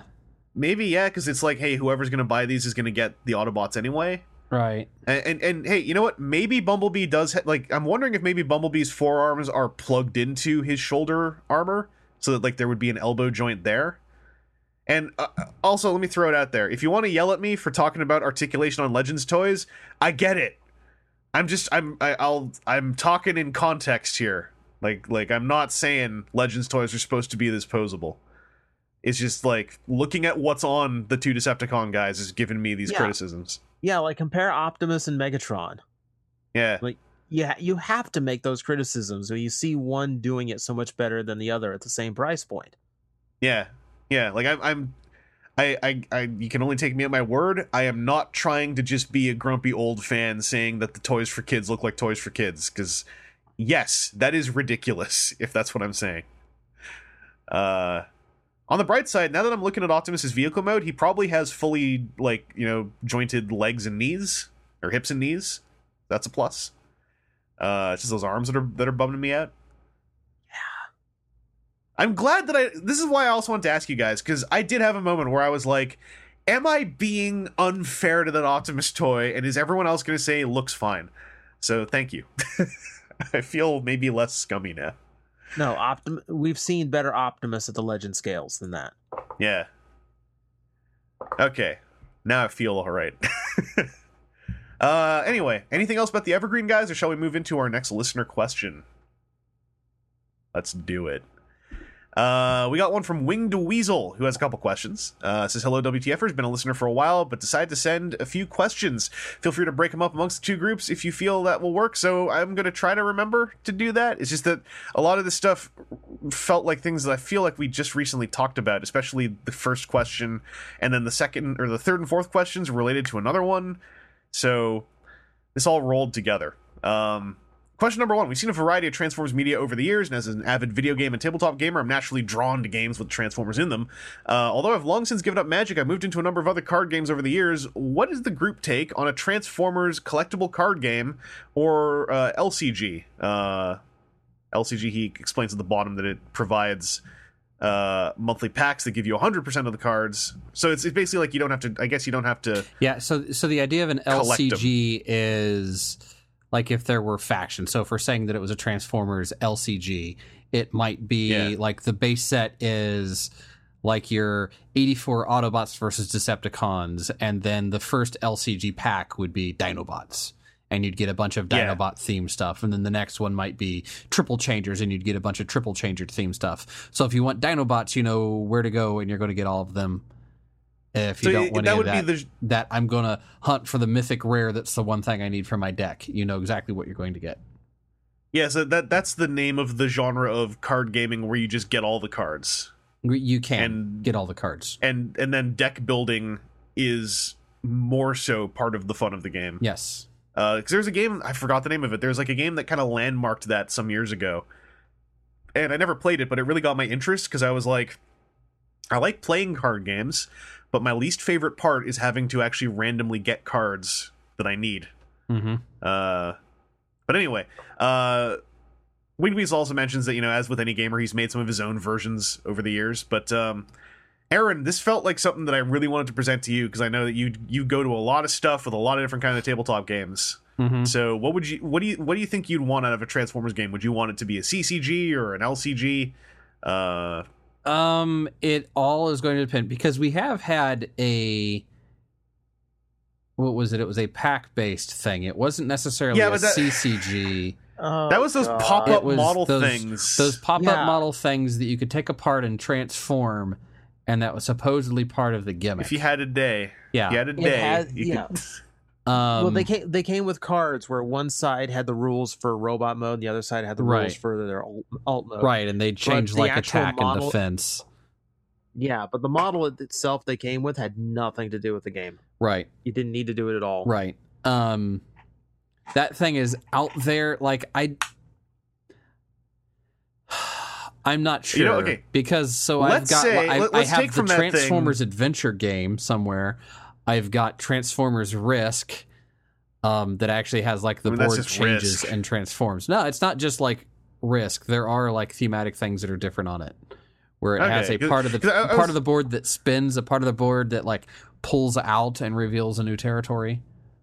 I was going to say the one thing to take from that other game before we should just forget it exists is obviously for Transformers and with cards, it would probably work to have character cards that are not part of the deck where you can flip them over.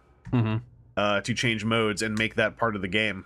There is a Magic Transformers card that came out at HasCon. So, well, there is, but I read the rules on it. It's an Autobot dinosaur vehicle. Come on.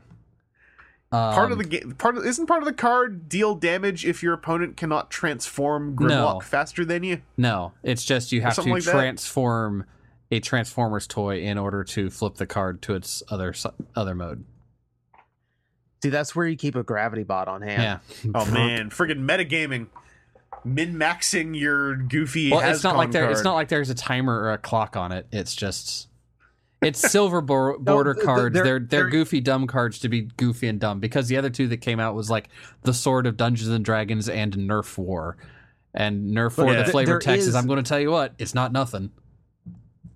But there is a timer on it. It's how long it takes for you to transform before your opponent just flips the table and goes, screw this. Yeah, I guess there's that. Yeah, so Yeah, you can metagame this. All right, let's make sure the layers are represented here. I could see. Well, I mean, and it's pretty close depending on how you want to define a card game, like your Cybertron card pack, whatever thing that you have crystals that get you packs. I mean, at a certain point, those are card game adjacent. Oh yeah, I think if Transformers did get a card game, it would, whether or not I want it to be, it would be a randomized thing because that makes the money. And Transformers is designed to make money first and foremost. So it's going to be one of those. But yeah, not knowing my card games that well, all I can really think of is like I liked the Versus system a lot for a few years. So I just think something character based where the cards have different modes and you need to do stuff to shift those modes. You can't just flip them. Or there need to be either you need to do something to change modes, or changing modes comes with consequences. See, I can remember the Star Trek TCG they came out with, where you had Borg cards that were clear plastic printed, so you put them on top of something and it augmented their that's abilities. cool. Oh, cool. So like that feels like how it could be done, was where, okay, well, I've only got like the vehicle mode card here, so I can only do so much, but if I draw this card that lets me convert it to robot mode, I get extra advantages. You almost have like a Pokemon evolution system. I think there would need to be a transformation system, and then this is me mostly for my tastes. I would really want the game's backbone to be the transformation system. Like make that the crux of the metagame. Is it's not just character combat, but transformation is what makes the game interesting. Because when Transformers licensed games are the least interesting is when it's just a boilerplate game template that has Transformers in it, and then one of the boilerplate functions is tied to transformation. Like Earth Wars. As much as I've played Earth Wars and kind of liked it, transformation is not a thing in Earth Wars. It's just when your character uses their special ability, we also made it so that's when they transform. Well, you do have a similar... Well, I mentioned the Pokemon TCG, where, transformation from smaller Pokemon to larger Pokemon is a pretty big facet of the game. So, you have like a vehicle mode Motor Master card, and then you draw the robot mode, put that on top, and now you got a stronger card, stronger fighter, and then you draw a Menasor card, and you go one step higher. I think for me, because that sounds like a cool idea, but it also sounds like it's one direction that you're going in, and like I would want it so that like, because I think evolution is a good place to start, but I don't want Transformers to be evolving. I want them to be like shifting. So I want the form changes to make them go sideways more so than forward to back. It's more example than anything of what you could do. Like for sure, you could lean the cards so that they have advantages and disadvantage to that. Well, you have to go second if you're using a combiner because you're so slow.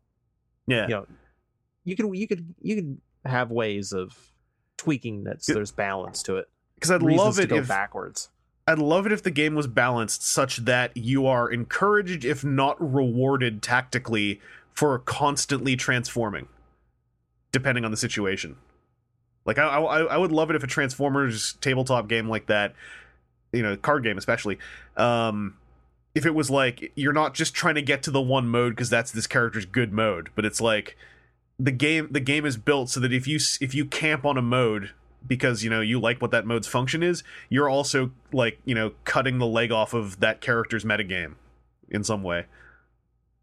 Part of me is imagining an entire theme deck revolving around Gigatron.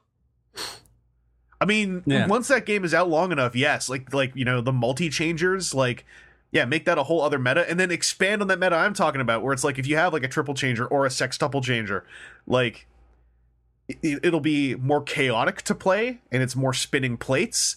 But imagine if it's like you can play where you just settle on a mode for a few turns at a time. But if you really want to take some risks, and if you can spin all these plates in the metagame, however that manifests, I'm not sure. If you can spin enough plates and switch modes literally every turn with like a sextuple changer, the rewards you will reap for pulling that off. Mm-hmm. Like huge risk, but then massive friggin' reward. I think that would be super cool. Anyway, I think that's me running also into the wall of my knowledge base for CCGs. So, do you guys have anything else you want to throw in? Not really. Or okay, let's move on to question 2, which is the other side of the coin. What about a miniatures war games type thing? And he mentions a tactics, which I believe is as close as Transformers came. And I wanted to get into a tactics. It was miniatures. I mean, you had little figures that had shooters or big slappy arms.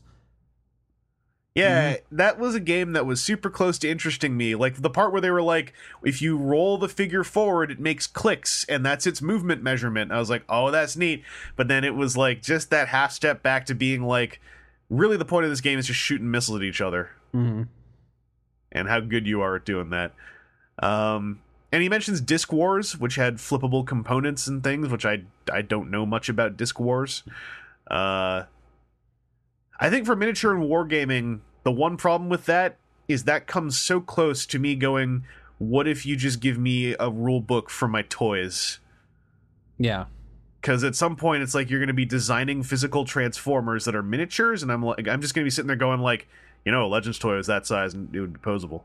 And I think that would distract me from whatever degree of engaging rule set there might be. But then, how do you have a rule set based on toys where every figure has a different standing base? Then are you just making bases for existing Transformers? And then is that just going to be a boring game like that Marvel game that was just a means to get articulated smaller Marvel Legends for about a year or two? Yeah. I think that card games would be the most interesting place to go that doesn't butt heads with the toy core of what Transformers are. But Aaron, what do you think? Yeah, so you could do, and I actually saw a few weeks ago a really interesting Reddit post where somebody was taking Space Marines, and his concept was to paint them like as Autobots and Decepticons. Let me see if I can find where he had an Optimus Prime painted thing, and it looked really cool. I think it's something that could be done. Actually, right here because I'd saved it. It's something that could be done. You can make miniatures that look really cool, and go from there. However, if you're going to have it be based off of the toys that you have, then it will be very difficult to. Like how do you guarantee that everybody has something, and at some point it does just become you make rules for the toys that you have to fight across your living room, or your rules get so generic that it's like, how is this really Transformers? Right. Like for one, like this one thing, this miniature looks friggin' cool. Like that is a really damn good paint job, but also this is kind of like. This feels to me like a great representation of, like, what if we took 40K and then you just put the figures of the Transformers? Because then it's like, then I'm just playing 40K. Right. So, yeah, there's nothing wrong with that. Any of those games, you could do something like that to it. And, I'm not sure how you would do that other than just say, come up with rules for how some of this stuff works. And then it doesn't really matter because it could be done. Like, you could have... way back in high school, I played 40K with Lego because I didn't have the money as a 16-year-old to go out and buy a few $100s worth of stuff. I had a bunch of Lego that I could form to be about the same shape, and away I would go. Yeah, but when you break it down, like every game that you play comes down to it's just a set of rules and maybe a board to help you plot those rules out. And you could play Monopoly with your 40K stuff if you really wanted to. I have Transformers Monopoly. See, I kind of feel... See, I kind of feel like this is where Transformers might even work better. I mean, the transformation element gets a little weird. Like, in my head, I'm thinking of something that works... I don't know, almost like the I can't remember the heads. Like the current like giant headed Transformers. You pull their sigil on their head and it flips out. Now I don't. Yeah, I know Yeah. what you mean. I can't remember what they're called now off the top of my head. See, but that kind of like style of game has more of a natural fit for Transformers because it's like so you get this little block that's like it's like it's like Optimus Prime from like the waist up. It's like a little bust, and then you just like flip it around and it turns into it flips down and his truck flips up from the base. Oh, the more I think about it, like my main problem is very unfair because my main problem is just like it's really just a case of distraction, because it's a physical object. Absolutely, like a good rule set with just the same tenets I said for card games. Just make transformation matter. And here's what you do. Well, this is where it's a more natural fit because it's like, okay, I'm going to turn into vehicle mode. Now my movement's higher at the cost of my attack this round being lower because I don't have any guns out. Okay, next round I'm going to turn to robot mode, so my movement is less, but now I have my guns, so my attack is stronger. And you have other characters that balance it differently. You turn into a tank. So your attack's going to be way higher in vehicle mode at the cost of going even slower. Right. So you have a way of balancing it between different characters, so each one has different strategies to them. You know what I think is like the cherry on top that makes this have that one extra layer of depth? Make transformation, the process, have its own little set of like tweakable rules. I'm thinking there's transformation time that can vary from character to character, and then there's like complexity, and those two factors maybe can be affected by other characters' abilities. So it's like your transformation is fast and complex, so if I like have something that throws a monkey wrench into your T-Cog, you have transform, it freezes, you're in full-on momentum, and you just friggin' break your own shoulder and fall on the ground, and you need like a turn to get back up. It's almost like it's almost like a D&D thing where normally you transform as a bonus action, you can still do your main stuff. Okay, this character has a slowdown feature. If you're like within like 3 tiles of him, it's a full action to transform. Yeah. And I think that if that rule is like if every single character has some characteristic of their transformation that's affectable, and I'm just thinking speed and complexity are 2 easy ones to apply to everybody. That way you have enough layers to play with to make transformation matter and have consequences and have risk reward all rolled together. And I think it's just, to me, that's the key of a Transformers game that really works is transformation actually matters somehow. Like even the best Transformers games to some degree kind of cheat that a bit of like transform and you turn into a turret. Like the High Moon games, a lot of the land-based characters, that was kind of just the thing. So yeah, I don't know. I think it could also. I was going to say all those things I said at the beginning about miniatures games and like how it probably wouldn't work as well. And Aaron literally just talked about Risk working in a Transformers element to make itself a unique variant on Risk. Aaron made the point that nullified my main negativity at the beginning before we even got to this question, and I really wanted to point that out. Transformers Risk sounds like a really good example. Yeah, of I mean, it's all something that could, like, given the right rule set and somebody paying attention to it and understanding what makes it thematically strong, could make it work. And it's the same way it is, talking about the CCG, TCG, whatever CG, of if you have somebody that just slaps it on something else, it's going to suck.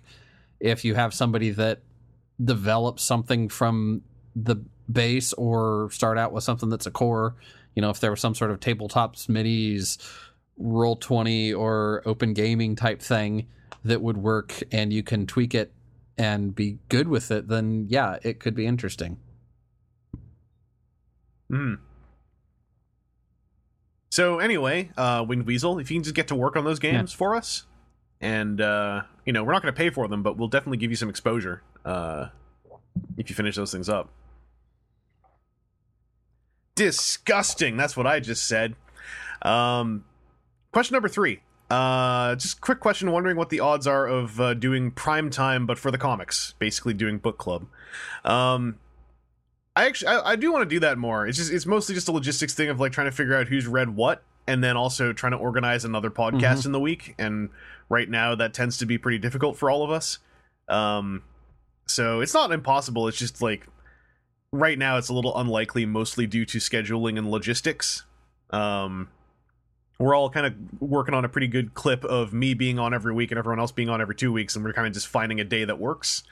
So that's the main reason why we're not doing anything else right now. But, you know, I'm not against talking about the comic books. Quick check-in. How caught up are you guys on the comic books right now? Not at all. Fully. We got a not a lot and we got a fully. Okay, bonus points. TJ, does that fully include all the First Strike stuff or just the stuff that says God. Transformers on it? 90% fully. All right. Yeah, I'm kind of there too. Aaron, whereabouts are you at? I couldn't even tell you at this point. It's been a while, and I am way behind on going to the comic shop to pick up. This girl named Windblade just showed A up. little bit after that, yeah. You can skip Dark Cybertron. Okay.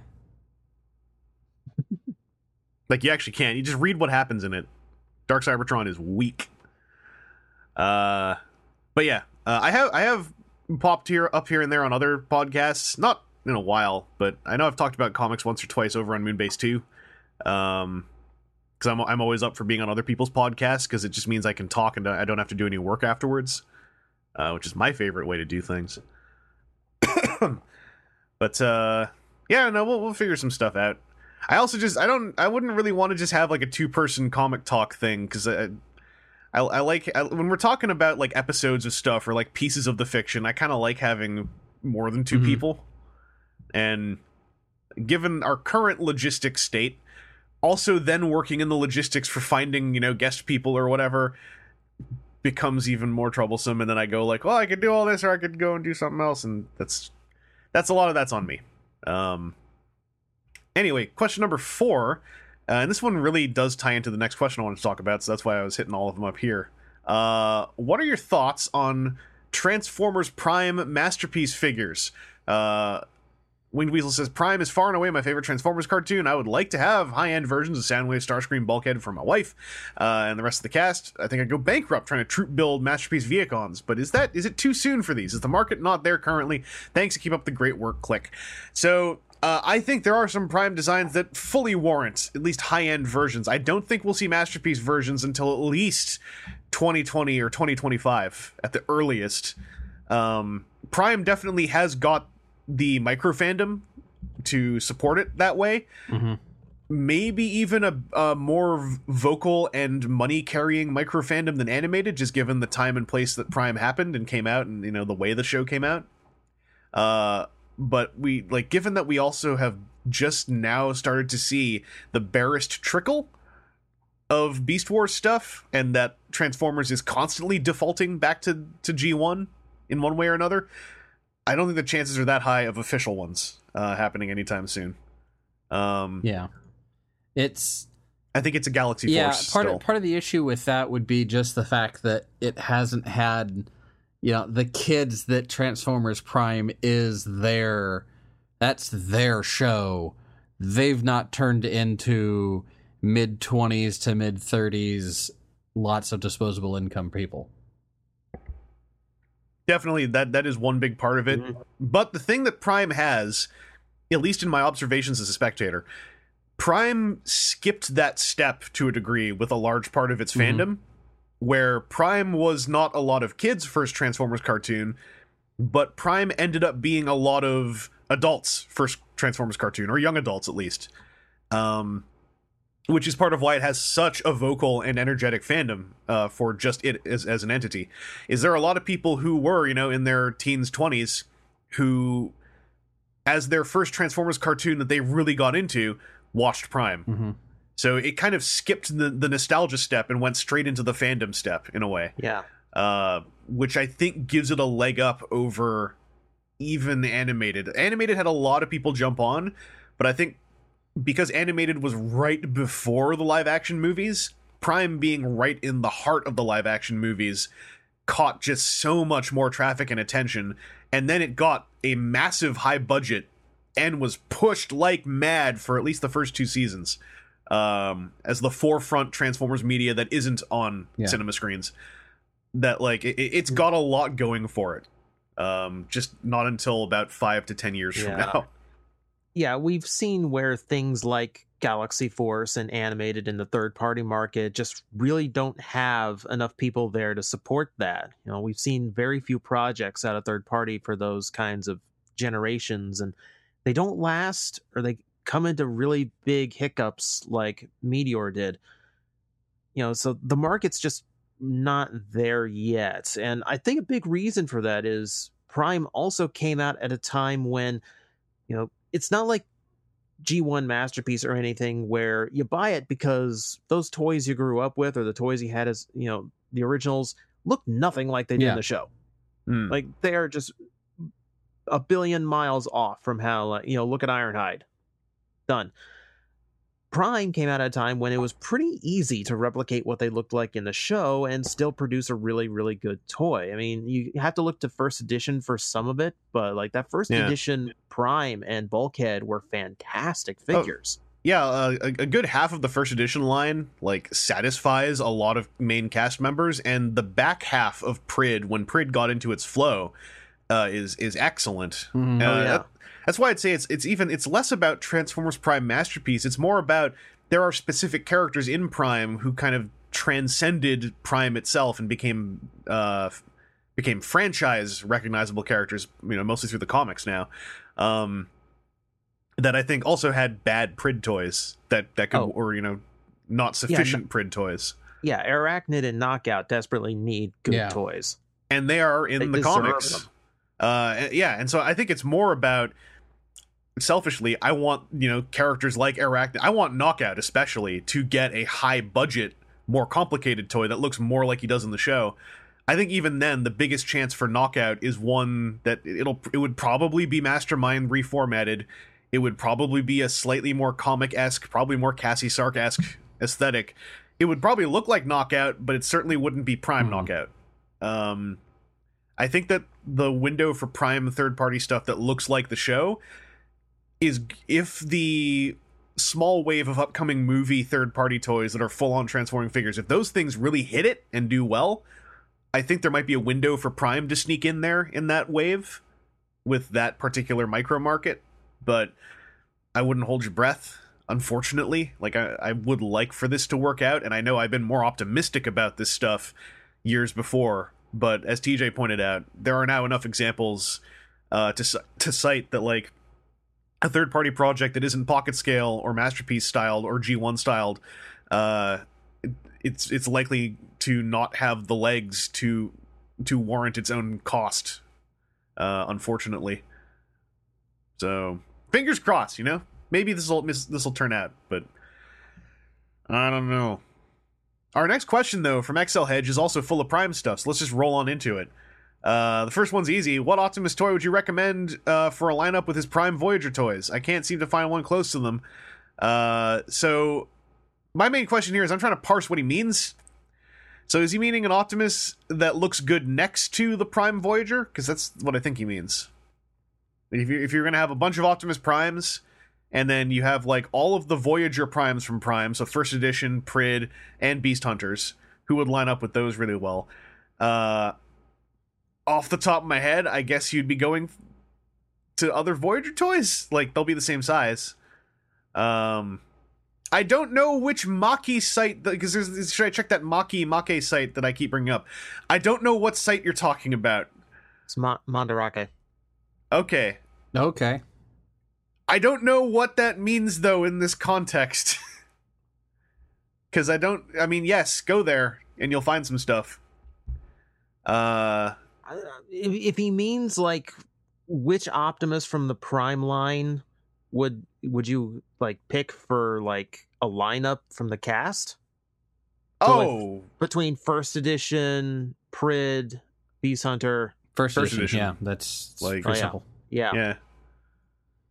And then I would say get Beast Hunter's Voyager Prime because it's a good figure and that design appeared in the show, but First Edition Voyager Prime is the first one you should get. I will recommend Beast Hunters Voyager Prime till the end of days, because that is a good toy that a lot of people, I think... Actually, you know what? A lot of people have come around on that toy, so I can't keep talking about it like it's an underdog. But don't skip that figure. You know, maybe try to find it in the colors you like. The North American colors on that figure are not necessarily the best, but it's a good toy. Question 2. If the next TV series is still set in aligned... quote-unquote, I would say. Are there any characters from Prid you would want to carry over, any to return from Prime besides Megatron? Because my first answer would be Megatron. Knockout would be my second answer. So before, there's actually something based off this I want to talk about, but quickly, like, TJ, is there anyone you'd like to see come back from Prime? Well, not we already named two, which would have been Knockout and Arachnid, so those being pretty easy. I kind of want to see the Kid Cast back. Me I want to see them grown up as full agents. Yes. I think that if there was one dropped ball with Rid, it is that thread was never picked up. I'm forgetting. What's the name of the human task force thing? Unity. Unity. Yeah. Yes. A Unity show where the Transformers happen to be supporting roles. Oh, that'd be cool. Or what if instead of Unity, it's Unity, but it's like Unity : Revolutionaries, since that's their new branding they tend to use for that stuff. And then it's like, hey, G.I. Joe's here too, because where else are they going to be? But based off this, I want to briefly mention, is it Adam Beechin? The guy who's the lead dude on Rid? I think that's his name. He's been answering questions on his personal website, on his blog, in the comment section. And some stuff came up in there. He's very blunt in his answers, partly because some of the questions he's getting are written like garbage. I'll throw it out there quickly. If you have the opportunity to ask a question of a creative working on Transformers, have like some tiny speck of tact when you ask the question, because some of the questions Adam Beechin is answering are garbage in tone and are embarrassing to look at. But the stuff that came out of that is that Prid was kind of from the ground up never ever meant to be a sequel show to Prime. It was meant to be in continuity, but having Ratchet and Soundwave show up in it and Bumblebee is as far as they were ever. That was already farther than they were ever planning to go. And he straight up says he knows that some person related to the show said the word sequel, and I'm paraphrasing here, but it was kind of like, if I could go back in time and just friggin' smack that person in the back of the head before they said it, oh, how I would have. He's also very good at consistently saying, without ignoring it, stop asking me a question that is basically, can you, not to ask for spoilers, but can you tell me a spoiler? Because he's like, I'm not going to tell you. And a lot of people keep going like, yeah, but will Megatron show up? You don't have to tell anyone else, just tell me. And it's like, he's like, no, I'm not going to tell you, because that's still asking for a spoiler. There's some really cool info in there. Just like, maybe, I don't know, look at one of the summarization articles, and then B, don't read the questions. Because some of the questions are really good, because some people are kind of trying to fight back on that blog. But what a nasty tone some of those questions established.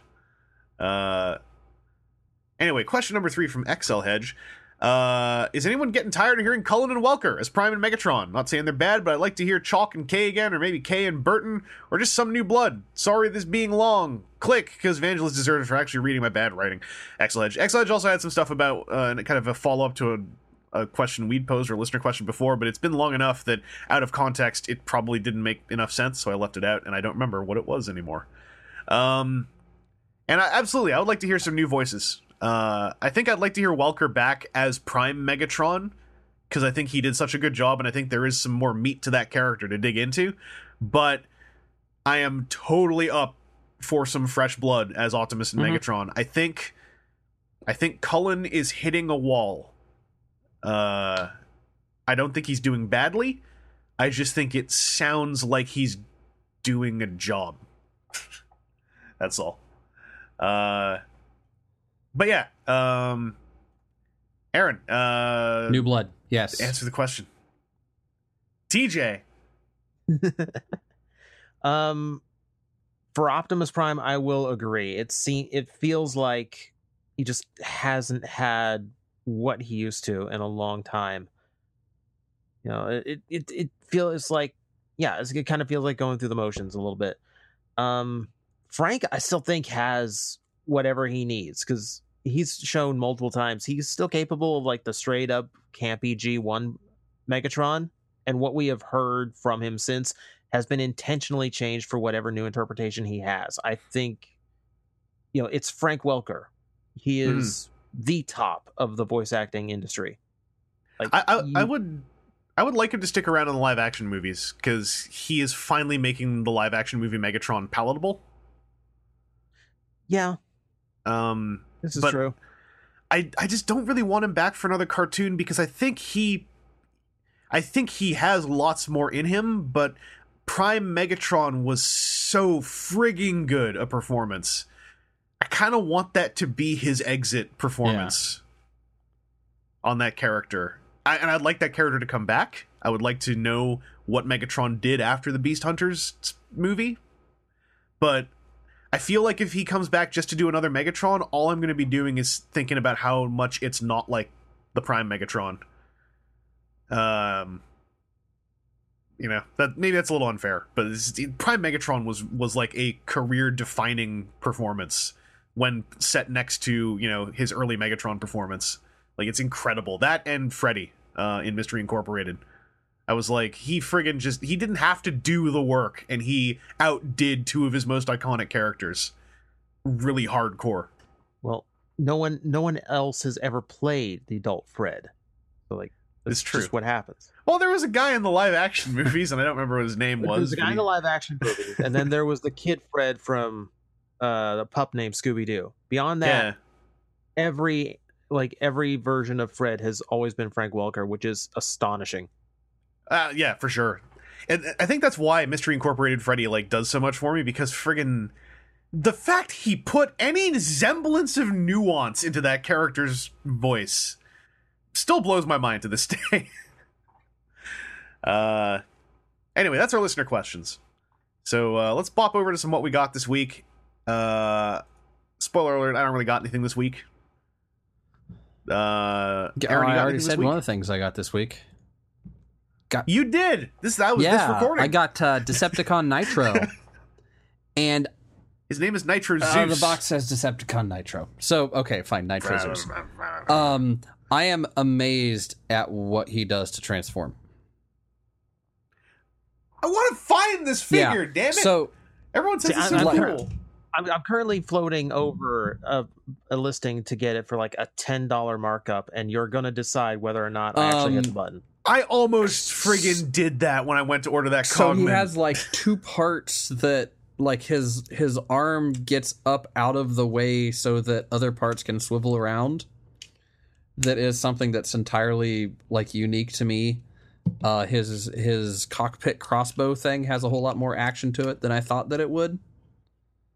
Like the biggest issue that I have with him is that his headmaster is loose. It very much wobbles around, and so the way that he can transform without his head ever coming off, even though he has a cockpit that'll seat a Titan Master. The one thing that I had issue with is he has a panel like that is the tops of his like shoulder. It'd be like his like collarbone area that is part of a thing that pivots and folds forward for jet mode, so that the top of his head would be down in the jet, and then he has a second part inside of that platform that then turns 90 degrees the other way, so that then his head would be aligned again parallel to the body of the jet. You follow me? I'm trying. So imagine he like from the shoulders across bends 90 downwards, and then from like the neck port bends 90 upwards. Okay, so yeah, like a S-curve kind of thing. And so then that's how his head like tucks around and doesn't stick out. His wings are entirely contained inside the jetpack things that show up on his shoulders. That's how those materialize out of nothing.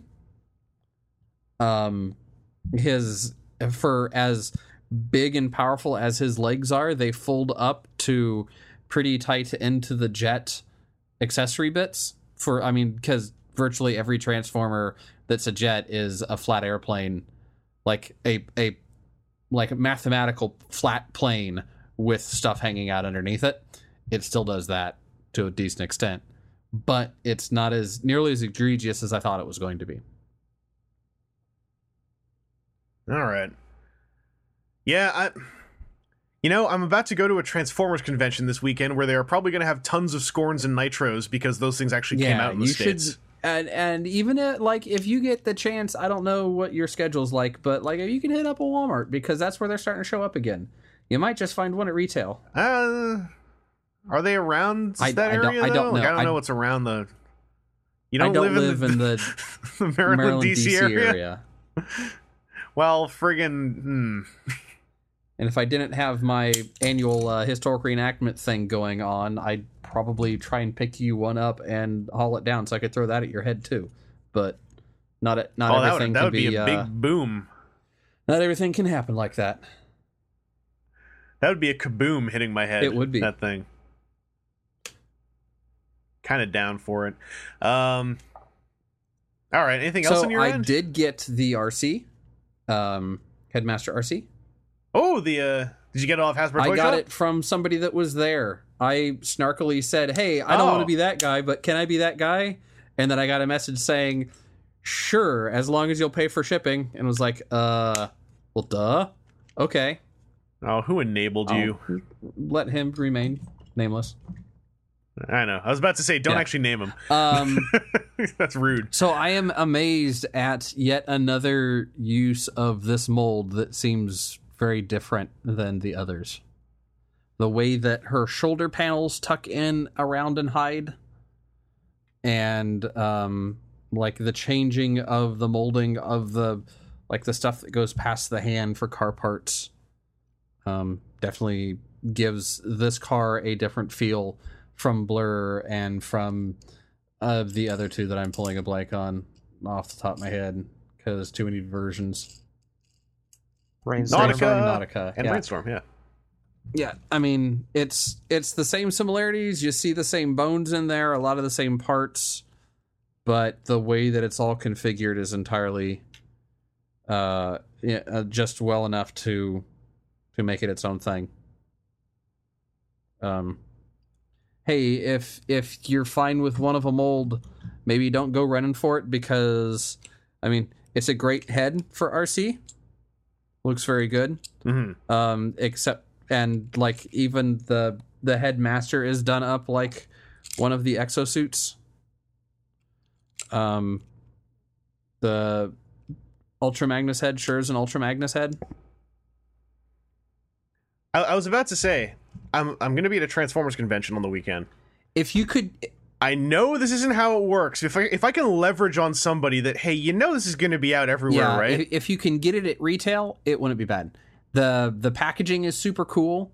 I had to like scratch the crap out of one of the flaps that held everything together. I felt kind of bad about that, but the way that it like opens up and folds out is super neat. If you can get it for retail and you want the RC, then yes. If you think you're happy with one copy of a mold, then find whatever's the least expensive. But like if I'm seeing that thing showing up for like $45-$50, I should just tell myself it's going to be out everywhere. Yeah, all right. Yeah. Sounds good. But also got Skeletron. My Skeletron is a lot better than the original version of this mold, except for the stupid way that his shoulders tab together. Yeah, that still doesn't really. I had to tighten. Actually, I haven't done it yet, but I need to tighten that part up. I'm not even sure how you would, because I don't think that floor polish would work for that. So I did it with floor polish on Steelbane. Did that work for the shoulder? Took a while. Like the like scissor, not scissor, but like the leaf tab. You gotta brush it on with like a Q-tip, and it might take a few tries.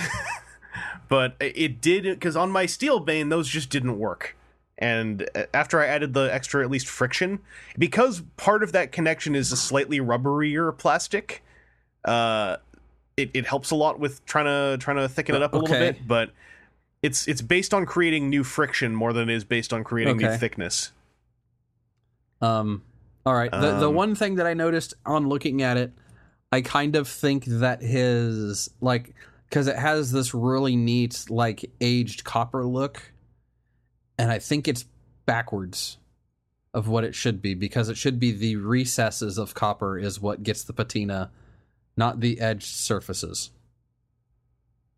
So I was curious about that, because Games Workshop put out oxidization paint and rust shading, and their oxidization paint is a dry brush highlight. And I was sitting there going, like, because I don't, when I look at a thing that's got oxidization, I'm not really picking out what's a recess and what's not in my mind's eye. So because the oxidization color was a highlight, I just kind of assumed, like, I guess is that one a highlight, or is that a It's not the ink. I'm pretty sure it's not the ink. Maybe I'm wrong. I haven't used it. You're backwards, because okay. Looking at I've got it, the Nicala oxide, because I've been watching a lot of those videos. All of those show it being like as a wash style paint to paint. Water down your paints, by the way, with a little bit of water, just about like that. And I never know what that is, but when Lord Duncan does it, it's always like a wash, but I think it's something that keeps its color a lot stronger than most washes. Okay, yeah, I misremembered then, because Steel Bane definitely uses that as a highlight color, which is weird. You know what I might be doing is I might have bought a second Steel Bane, and I might be getting those Games Workshop rust colors to try doing the paint job myself. Okay, you should also get some Blood for the Blood God then. Have you seen the video of that one? Why? Where it's designed to look like blood splatter? And the thing is, I don't know where I would use just it. On a sword. But he doesn't stab people, he stabs robots. Well, yeah. Red hydraulic fluid. Is it red? There is red hydraulic fluid out there. Blood red hydraulic fluid that gets all thick and bloody on. Pretty close. Okay. And if you really feel like it, you get Blood for the Blood God, and you mix in some, like the what's the other one, the other technical. Are you freaking sorry? What? You don't know the names? I thought you were. Sorry, I'm trying to flip through their paint lists here. You can't keep up with their 15-syllable names for the color brown. Hey, but they do have a Rhinoxide. I remember that one. Yes. And Ard coat, not hard coat, because you got to put orc stuff and in green something. Stuff. The green stuff thing, that dates back. I'm kind of annoyed it's still that, because I'm kind of like, this is sort of intentionally dumbing it down in a way that I find troublesome. Because it's only green because it's blue and yellow, and it's when they have stuff like, hey, we made some white green stuff, and I'm like, then it's not green stuff anymore. Anyway, sorry. I don't know where that tangent came from. Of on-topic stuff, that is it for me. All right. TJ, any fresh Transformer stuff on your end? Not a bleeding thing. You mean the mail was not literally through sleet, snow, and hurricane?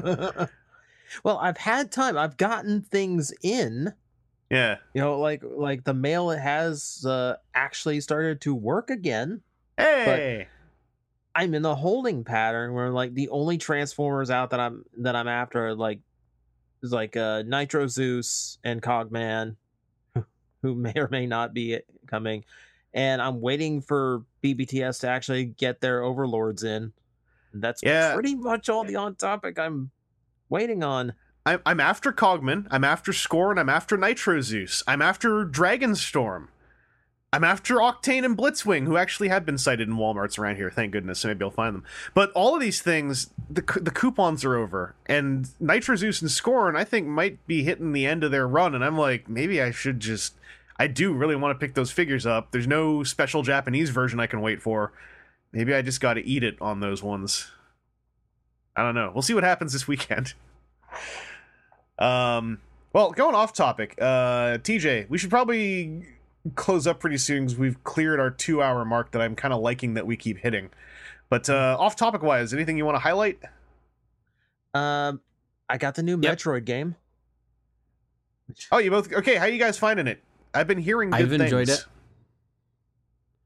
it. Yeah, I couldn't put it down. It completes all of my Metroid games on my new 3DS that I bought as well. That's Metroid themed, along with the 2 amiibo that are Metroid themed. You know how tempted I was by that new 3DS because I have an old 3DS and I'm like, you know what? It's old enough. Maybe I should just get a new that one. was so. Actually, what I was looking for was the RFID, the RFID IR connector thing, so that I could use my ancient 3D, my release 3DS, and use amiibo. And no place had that thing, short of paying like $60 for one.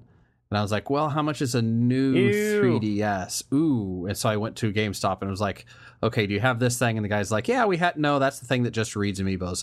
No. And I was like, okay, well, do you have the Samus one? And the guy like looks around. He's like, ooh, no, wait. And then like opens the drawer and was like, yeah, here's one. I was like, son of a bitch. All right. Hey, Alfie, would you be upset if I bought this? She's like, do you have the money for it? It's like, well, yeah. She's like, go for it. I don't care. I was like, all right, ring it up. Well, TJ, did you go amiibo as well for the Samus stuff, or did you just get the game? I have the amiibo. They are sitting at Hobbylink Japan right now. Ah, because getting the imports are way easier than trying to get the US releases. You need all 4 Metroid themed amiibo. Original Samus, Zero Suit, New Samus, and Metroid. It's not the original Samus. It's Other M. It can go to hell. Well, I'm saying the original Super Smash Brothers Samus. Yes, it's the Other M design. I don't want it. Okay, well then you don't get a tank in the game. What? Yeah. You know, the emergency, like the you died, except for now you come back with like 3 tanks worth of health. that's messed up. Can you just get like a bootleg RFID chip? I mean, that's all that it runs off of. The only one that you need to have more than once is the Metroid one, because that one tells you where the nearest Metroid is. Well, I've already beat the game, so. Well, they also. I guess you didn't need that. They E-tank also then. all unlock artwork that's on the disc. Oh.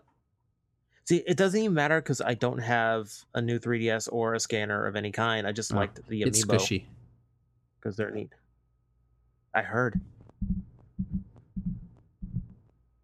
See, I do need to get a new 3DS at some point because the Monster Hunter games run like crap on the old one. Well, if you want it just for one that runs well, you want to get a new 2DS. Because it's the new 3DS hardware, but without the draw of having to have 3D ready to go all the time. Right. And the new 2DSs actually fold, where the old 2DS didn't fold. Thank God. So The old it's not a 2DS doorstop. Didn't know if it wanted to be a kid's toy or not. Actually, I kind of think it looked cool, like not folding, because it just made me. It reminded me of kind of 90s tech, but in a fun way. Reminded me of a door wedge. That too. TJ, just briefly, did you see the Monster Hunter character in that new MVC game? Yes, I did. Yeah. I really don't want to spend money on a Capcom fighting game right now, but I really want to play just so I can main that character. Her and X. I just want to be the best at that team. She's DLC, so you need to wait a bit and then spend a bit extra. You know, it's Capcom. I will wait 6 months for the ultimate version to come out. Yeah. I watched all the cutscenes as in movie form for that game, for its story mode. Some really neat ideas, some very low production value. That's all I'll say. Anything else off topic you want to highlight? The only actual toy I've got is I got and put together my Super Mini Pla Dragon Zord. Oh yeah, that thing's out. I keep forgetting that thing's out. Yeah, I have a little Dragon Zord on my desk. Does it do does it have any notable parts forming stuff? The face for the battle mode is about the only part that seems like an actual part swap. That's everything a part swap? Yeah. Weird, because I thought that's just in the mouth. Well, it's just so the face isn't so sunken in. Oh, okay. All right, I can get that. So yeah, besides that, there's no real part forming aside from what Dragon Zord normally does. Yeah, I thought the neatest thing is like the engine, like it's actually designed to have a little storage door in the back for his pike mode, like the pike weapon for the battle mode. Oh, like the little stand and the other stuff. The stand has nowhere to go because it's huge, but there is a backpack there's a backpack just for the handle that everybody lost from the original one. Okay, because for a second I thought you were going to tell me like, oh, all of the pike parts somehow fit in a little door in the back of the dragon. And I was like, I think I'm ordering this thing now. No, it's just a little storage door just for like the most easily lost piece. That's still pretty cool. Yeah. They are dropping those things at New York Comic Con domestically. Yeah, I've got the domestic Megazord on order. Yeah, because I missed the Japanese one.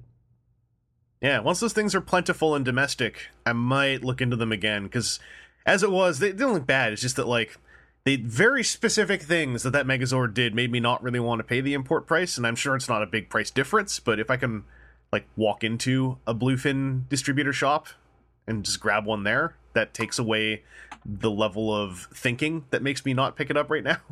Mm-hmm. Well, the US version comes in like a mini replica box of the original packaging, which I think, okay, that's a cool little touch. Okay, yeah, I dig that too. Cool. I want to bop over to Aaron now for a sec. Anything off topic you want to highlight? Not beyond all of that. Had another game day that did very poorly this time around. Purdue had homecoming going on, so all the people that I thought would show up instead went to Purdue homecoming. And yeah. But hey, they can't all be winners. So I think I'm going to have one more of those before the big 24-hour. Oh man, that's in a month and a bit. People can still sign up. People can still sign up to be a part of the Andrews Gaming Gang team. Just find me anywhere if you have questions about it, or search Extra Life for Andrews Gaming Gang, or search Extra Life for Aaron Smith. Go to the one that's me, not the other one. And sign up for the team, or you can donate. I'll be doing the same thing. Hey, if you got a game you want me to play, donate $30 and I'll play it for a half hour. Hope to be streaming the whole time. On and on. Apparently now I have to buy PlayerUnknown's Battleground. You should do that, yeah. Oh, we should do something. Yeah, we could do something. Get Discord up too. Yeah, we're gonna do some stuff because I got to get my streaming going again next month so I can start building up to doing another 12-hour. Because I know I don't have a 24-hour in me, but I know I can do a 12-hour. Yep. But, no, I know my limits. Yeah, I'd like to do something with that. Have some fun. I still need to figure out what our internet situation will be there this year because it was last year. So, yeah. But just stuff we got to get figured out. Whatever I'm doing is going to not be on the main day. I'm going to do stuff before and after, hopefully. But I gotta start figuring some of that out. Well, turn the stream on. There, I figured it out. I pushed the button. All right. TJ, was there anything else off topic on your end you wanted to highlight? No, I'm good. All right. Yeah, I don't have anything really fresh other than I've built more and more of those Soto Exade figures. Did I mention that I have all of the normal, regular Soto Exade figures? Kind of caught that. I bought 10 waves of candy toys on the aftermarket. Don't at me. They're pretty cool. I just built the last of the main show riders that I have now. So all I have left to build, or sticker, is Wizard Gaim, that being Wizard Genmu, and Gaim Exade. And that's that. Then I'll have built all the ones that I have, and then I just got to start tracking down the premium Bandai ones. Already kind of Graphite's 3-pack just came out, so I'm starting to glance around nervously. But all that aside, that does it for the show then. So thank you all for tuning in. Thank you, Aaron and TJ, for joining me. Coming up is TFCon DC. I'm going to talk to Seth and figure out if we want to record before or after, and I think we're probably going to do one after. So things will get a little bit staggered and stacked and whatnot. But there's going to be a podcast panel on Sunday at TFCon DC. It'll be me. It'll be Yoshi from Transmissions, a couple of RFC dudes. I believe we got some Shattercast Uncut representation as well. Should be, I think, 5 or 6 people. And it's going to be similar to the Toronto one, where we're going to be just sort of talking about the show, since it'll be Sunday. We're going to talk a little bit about podcasting. We're going to take some Q&A. And ideally, we'll also have a raffle happen. I realized, I was talking to Aaron about this, that my usual approach of just having all of the ideas for what to do in my head stops being effective once I start doing more collaborative panels. So I'm trying to actually get more of that evened out, so other people know what's going on before we start the panel. So I'm growing up. Aaron, are you proud of me? I'm proud of you. Oh, TJ, you don't have to be proud of me. Okay.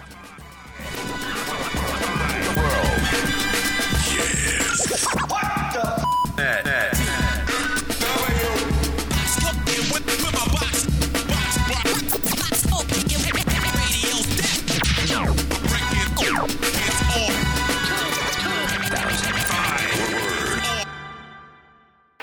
all that up, I don't know what the f*** it means, but you got some badass perpetrators, and they're here to stay.